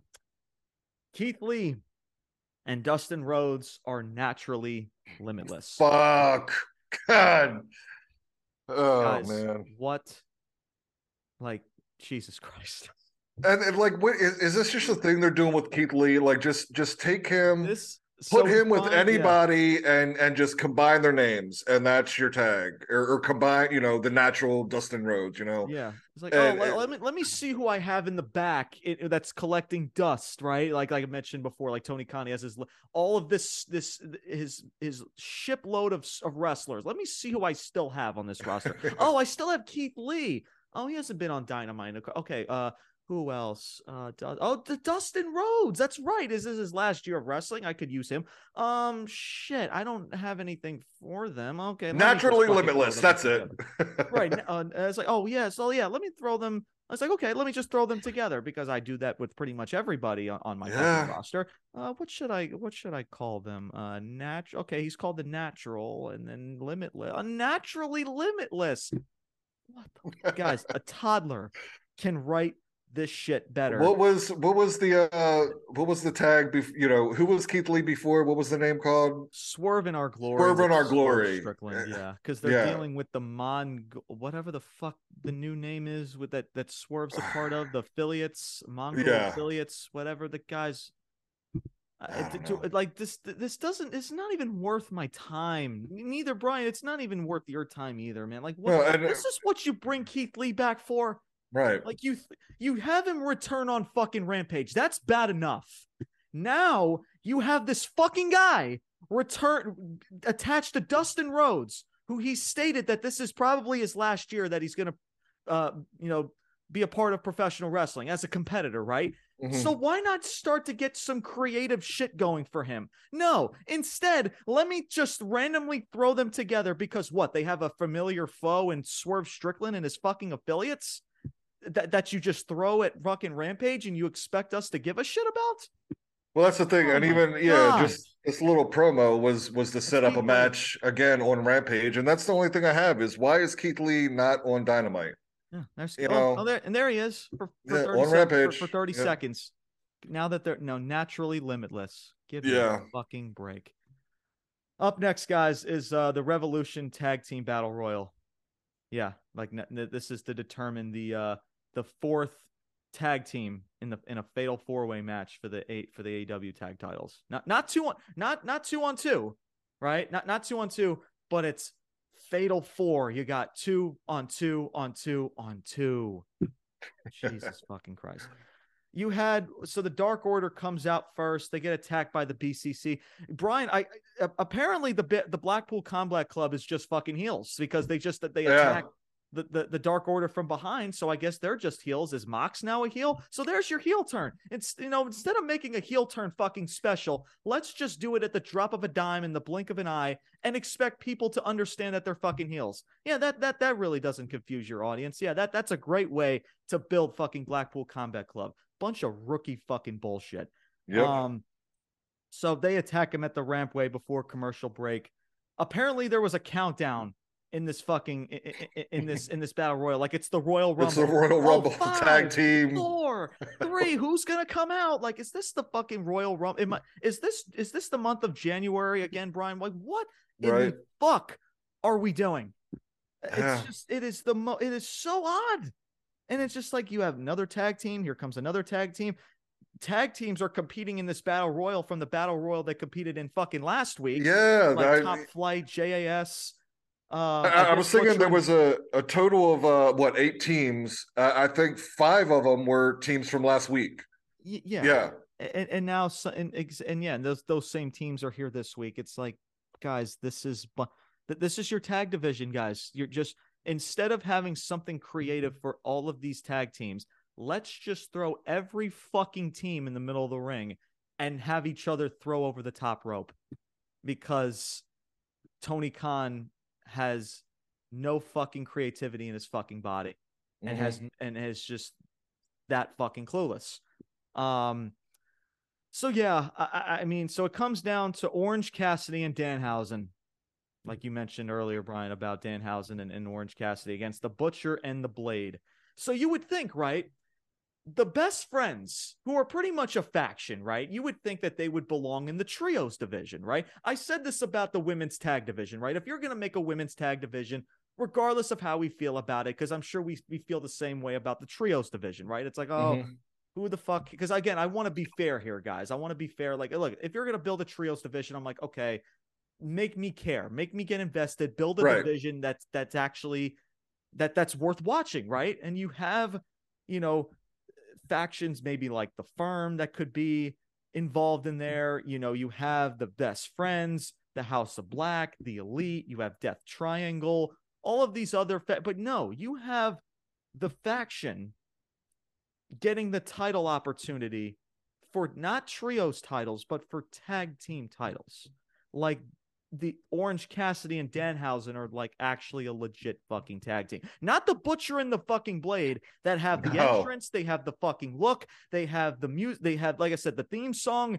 Everything about them is a really, or could be, if you book them correctly, Tony Khan, a really good tag team. But no, let's give it to fucking Orange Cassidy, because we haven't seen enough of fucking Orange Cassidy or Danhausen for that matter, and put them in this fucking title match, because we need to see every single fucking tag team in this freaking tag match, because we fucked up by giving the titles to the freaking Guns, and now we haven't done anything else for this tag division. So let's throw them a bone by giving them tag title opportunities. Yeah. Like, it's just, again, but we're the assholes, right? But we're assholes, we're schmucks, but at the end of the day, guys, we're being honest and we're calling out the bullshit that was this freaking battle royal, because that's what it was in a nutshell, guys. It was bullshit. You guessed it, guys. Orange Cassidy and Danhausen, they win this freaking battle royal. And what did you think, Brian, that happens after this match? What do you think happened post-match, Brian? Just let me hear it. What do you think happens? I'm being 100% honest here. As soon as the Butcher and the Blade were eliminated, I fucking walked away. I legitimately, because I can't. That is everything you need to know, everybody. So Brian was that disgusted about this battle royal, he can't watch anymore because he's seen enough. Just like I'm sure a lot of wrestling fans have seen enough. They don't even want to get to the freaking main event segment. I mean, but yes, Brian, what happens, of course, all of the tag teams that are involved in this freaking match this Sunday go out there and they freaking brawl. The Acclaimed is the one that's left standing tall, and that's your segment.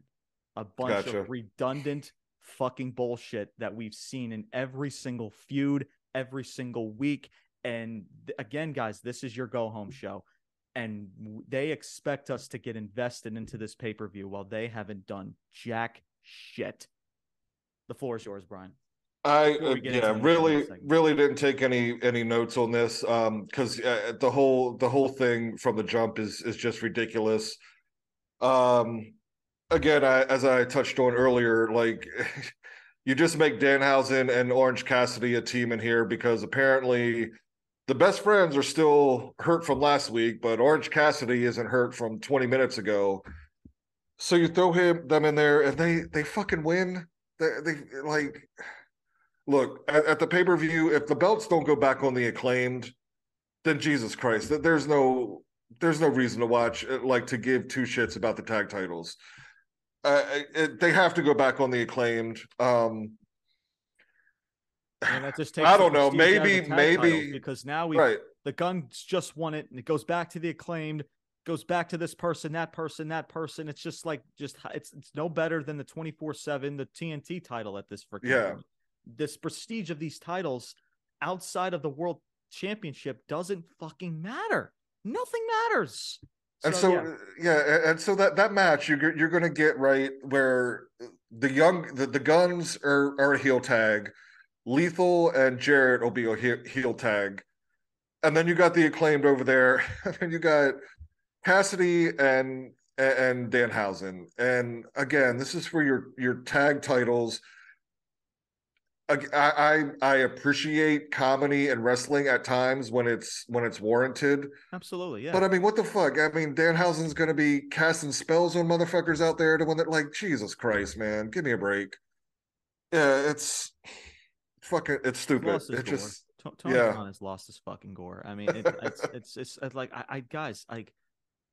like you mentioned this earlier, Brian. I don't know if this dude is smoking that crack cocaine or if he's on that good stuff. I don't know if he's smoking or if he's drinking that white lightning that maybe Brock Lesnar maybe fucking gave. I don't know what this dude's on because this dude has lost his fucking mind. He really has, guys. It's garbage. And when we break down these shows like we've been doing week after week after week, and it feels like we're just wasting our breath because of how bad these shows have been for months now, it's just like you understand where we're coming from, and it's sad because this company is just it has so, we always say this, Brian, the potential is through the roof. Sure. With all of these talent, like Eddie Kingston, Lance Archer. By the way, Lance Archer finally came back and he's on Rampage.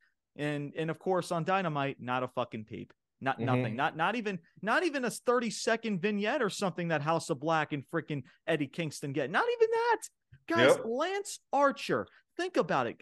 How epic this Murder Hawk monster. Monster. I mean, yeah. Lance Archer, big freaking Lance Archer, right? And Jake the Snake Roberts by his side. Do you know how badass that fucking sounds? But no, it really was. Fucking Rampage, and not even mention them on fucking Dynamite because no, we need all the gymnastic type fucking athletes. And I don't even know is Jake even with AEW right now? Jake Roberts he was on Rampage. Oh, he was. Okay, gotcha. Yeah, he was on Rampage. He was by side Lance Archer. So yeah. Okay. So yeah, Brian, before we get into this final segment, your thoughts about this whole freaking tag division spiel before we get into this main event. I don't care. Like, yeah.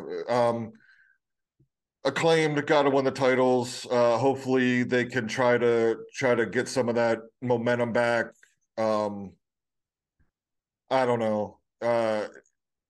Yeah, put the titles back on them, see where you go after Rampage and trying to build a tag division and feuds and storylines. But the two of the four, well, first of all, it should just be a tag match to begin with.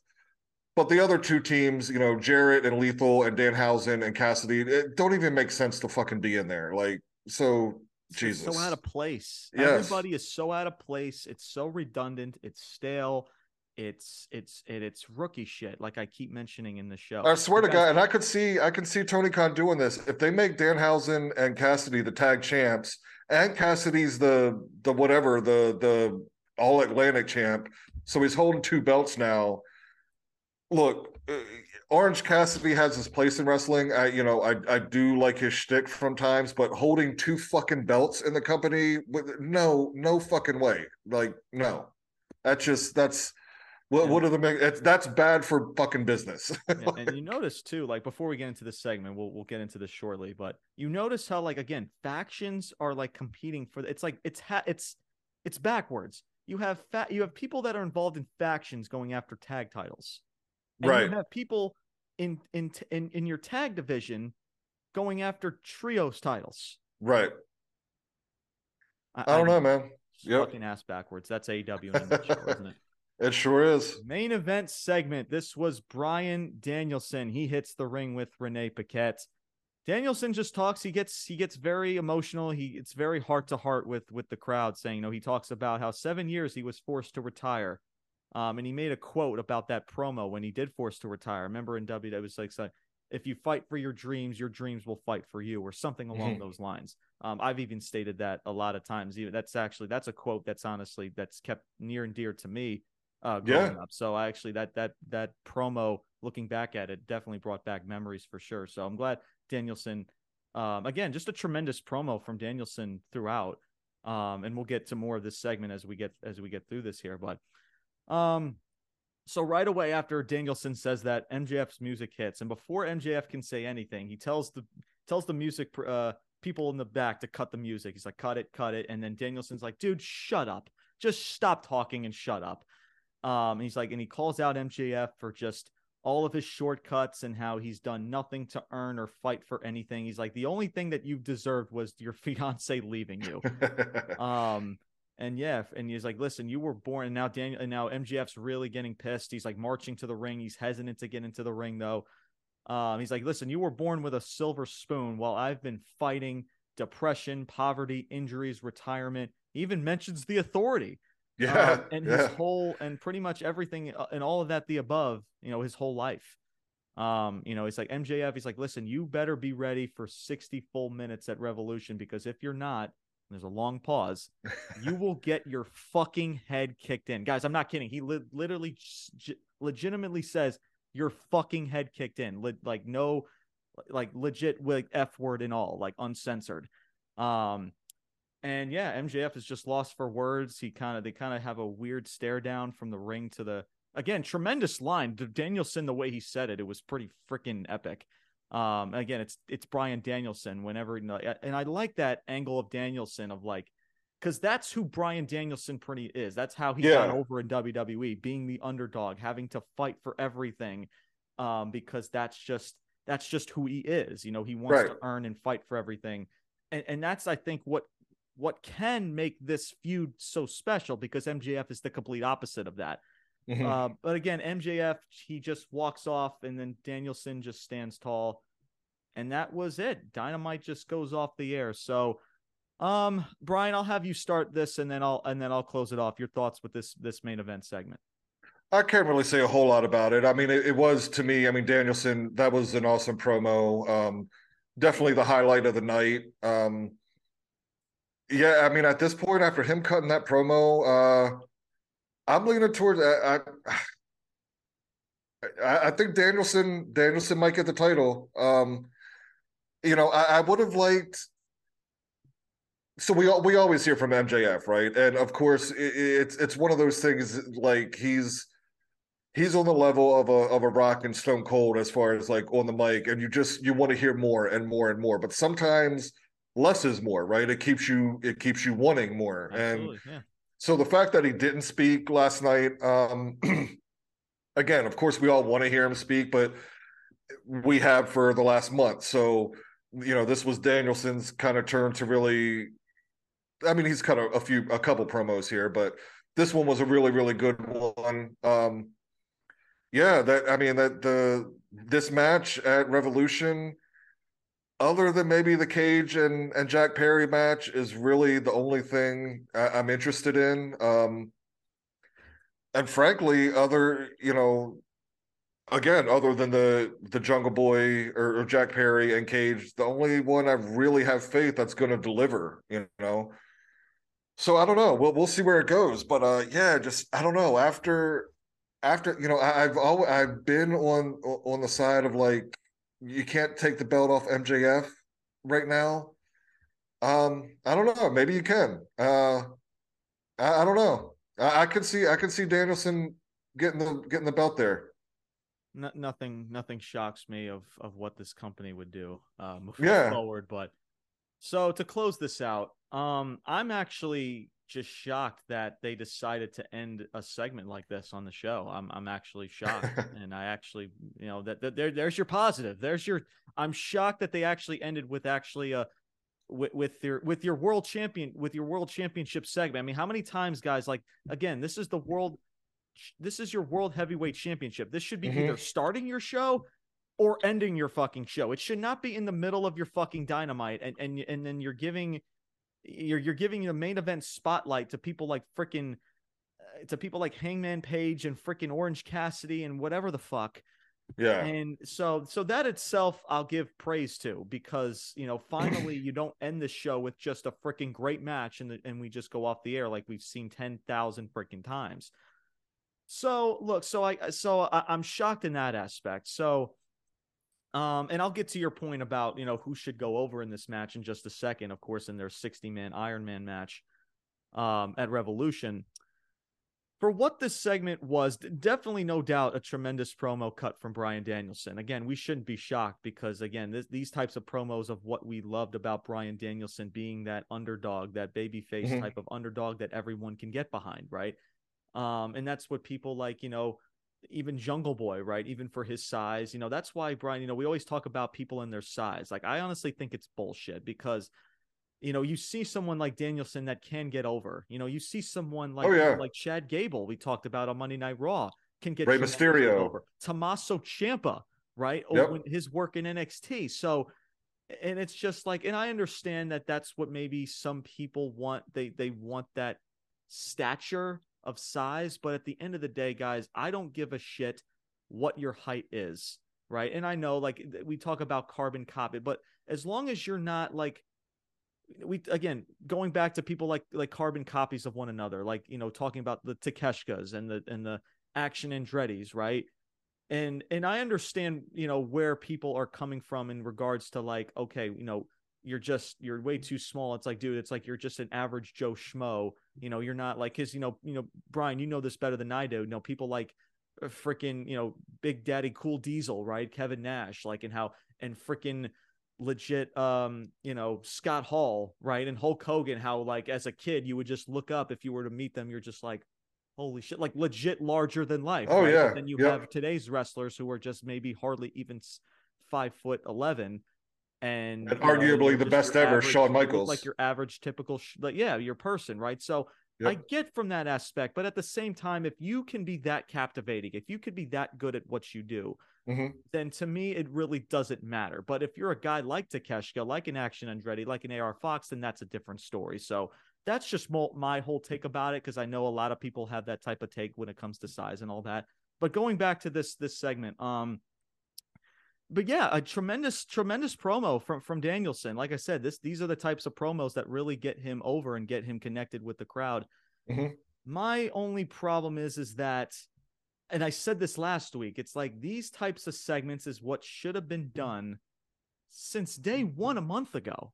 Yeah. But instead, you do this dumb shit of where Bryan Danielson has to freaking fight wrestler after wrestler after wrestler after wrestler, and then all of a sudden you're like, oh shit, we have 2 more weeks left. And the last 2 to 3 weeks, Brian, with Christopher Daniels, even last I think it was like 2 weeks ago. Then last week you had that whole exchange back and forth where Brian MJF's getting personal, calling out Birdie, her I think it's her daughter, or his daughter, Bryan Danielson's daughter or whatever. And then this week, which was good, but again, to go off the air, it's like a little too late. Very underwhelming. Yeah, it was too little, too late, right? Like, these are the segments that shouldn't be on your go home show. These should be segments that should have been done at the start of the fucking feud. And now, because that's what I mean. And because of that, the ending of this segment was just very underwhelming, because all MJF does is just he tucks his tail in between his legs and he just walks to the back, and then that's your build. There's your build, and now you have a Revolution for this coming Sunday. So look, decent segment. It was just out of place because this should have been done months ago prior, going up like months ago prior going into this pay-per-view. Mm-hmm. So again, there's your praise, guys, that this was actually a decent segment. But again, the only negative about it is that it was out of place, and the fact that they've botched it hard. And this is honestly, Brian, the only thing outside of this feud is the only thing that's relevant in this fucking company. Yeah. And it's really a damn shame. And I mentioned this at the top of the show, and I'm going to say this to end the show. This is legit the worst fucking build I have ever seen towards a wrestling pay-per-view. And guys, that I'm not saying that to be mean. I'm not saying that because it's my opinion. It is the legit truth. Maybe there's some WWE pay-per-views who are just as bad that maybe I'm forgetting, but and trust me, there's been a lot of build with WWE pay-per-views that are just as bad. Like, I don't want to come across like, WWE hasn't done the same thing in the last 10 years. But for AEW, man, at least just in regards to just AEW, this has been their worst fucking build to a pay-per-view since they started 4 years ago, guys. That's a legit fact. No question. Guys, yep. And the proof is in the pudding, because nobody wants to come to the show. There's the pay-per-view buys, I bet you, are going to be non-fucking existent. Maybe outside, maybe they want to buy the pay-per-view just to watch the main event. That's what I'm still, again, huge wrestling fan, obviously. Do you know what do you know how much it costs? Is it 55? Probably like $50 or $60. $60. And I'm like, just, guys, and here's the thing, guys, like, are you really going to spend your hard-earned money after what you've seen for fucking months? You're really telling me you're going to spend money on this shit? Like, be honest. Like I said, guys, save your. I said this weeks ago, Brian. I think it was like 2 weeks ago. Save your fucking money, guys. Yeah. Go spend it on, go spend like a gift for your girlfriend or something. Go spend it on like freaking like DoorDash and Uber Eats. Go spend it on a new pair of fucking shoes. Yeah. Something other than this fucking pay-per-view, because they are not giving you the time of day. They're not giving you a reason to buy this pay-per-view. Maybe outside of the main event, which is Danielson and MJF. But I can't justify spending $60 just for that. Like, I'll catch the highlights, bro. Seriously. Yeah. Nope. Exactly. Nope. And exactly. And it's a shame because, we always talked about, not just wanting to tune in. You need to tune in to the show. And AEW for months and months has not given you a reason to not just tune into their pay-per-views, Brian, but to their weekly shows. Yep. And if they keep this up, it is just going to get worse and worse and worse and worse. Like I mentioned, guys, the worst build to an AEW pay-per-view show since they started 4 years ago. That is not an opinion. That is a fact. Yeah. Guys, thank you guys so much for tuning in to episode number 25. This was our AEW Dynamite review show for March 1st, 2023. Make sure you guys tune in for Monday. This will be our first AEW pay-per-view review. Of course, after the comments I just made, it's going to be the first AEW pay-per-view review. I guess no, kind of ironic there, I guess, but I don't know. But that'll be on Monday. The good and the bad and the ugly. You guys know how we do things, and we're going to dissect it, and we're going to have fun doing it as well. So make sure you guys tune in for that. And of course, we'll keep people updated. And of course, guys, make sure you guys tune in for next episode, which is episode 26, as now our gears have been shifted for now, before our AEW Revolution review back over to WWE and the road to WrestleMania, as we will be reviewing Friday Night SmackDown and the build towards WrestleMania, which is going to be, I believe, less than a month now, right, Brian? I want to say somewhere around there. Yeah. So yeah, maybe much like Rick Boogs, maybe Tony Khan should start taking notes on Friday, because that's oh my God, it's so funny you said. I could see like Tony Khan and Rick Boogs, they're booging out and they're taking booging out. Because that just made my day. That just made the whole review right there. That's so funny you mentioned that, Brian. That's SmackDown this Friday and then going into Raw on Monday in Boston.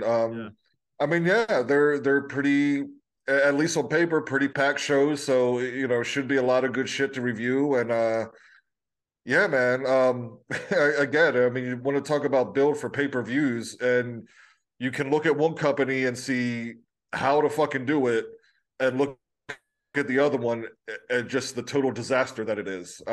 So yeah, man. Well said. Well said. And yeah, definitely there's a lot of content to give out to you guys as we are not just only going or on the road to WrestleMania as we're getting closer and closer, but of course for AEW Revolution. So a lot of content coming out for you guys as well. And of course, like you mentioned, Brian, with the Monday Night Raw review, which will be next Tuesday, as WWE is really packing that show. So that's going to be an interesting show and also an interesting review as well. So make sure you guys stay tuned with all of that. And thank you guys for tuning into today's episode. My name is James Porcelli. I'm Brian Thomas. And we are signing off saying salute. Peace out. And take care, everybody.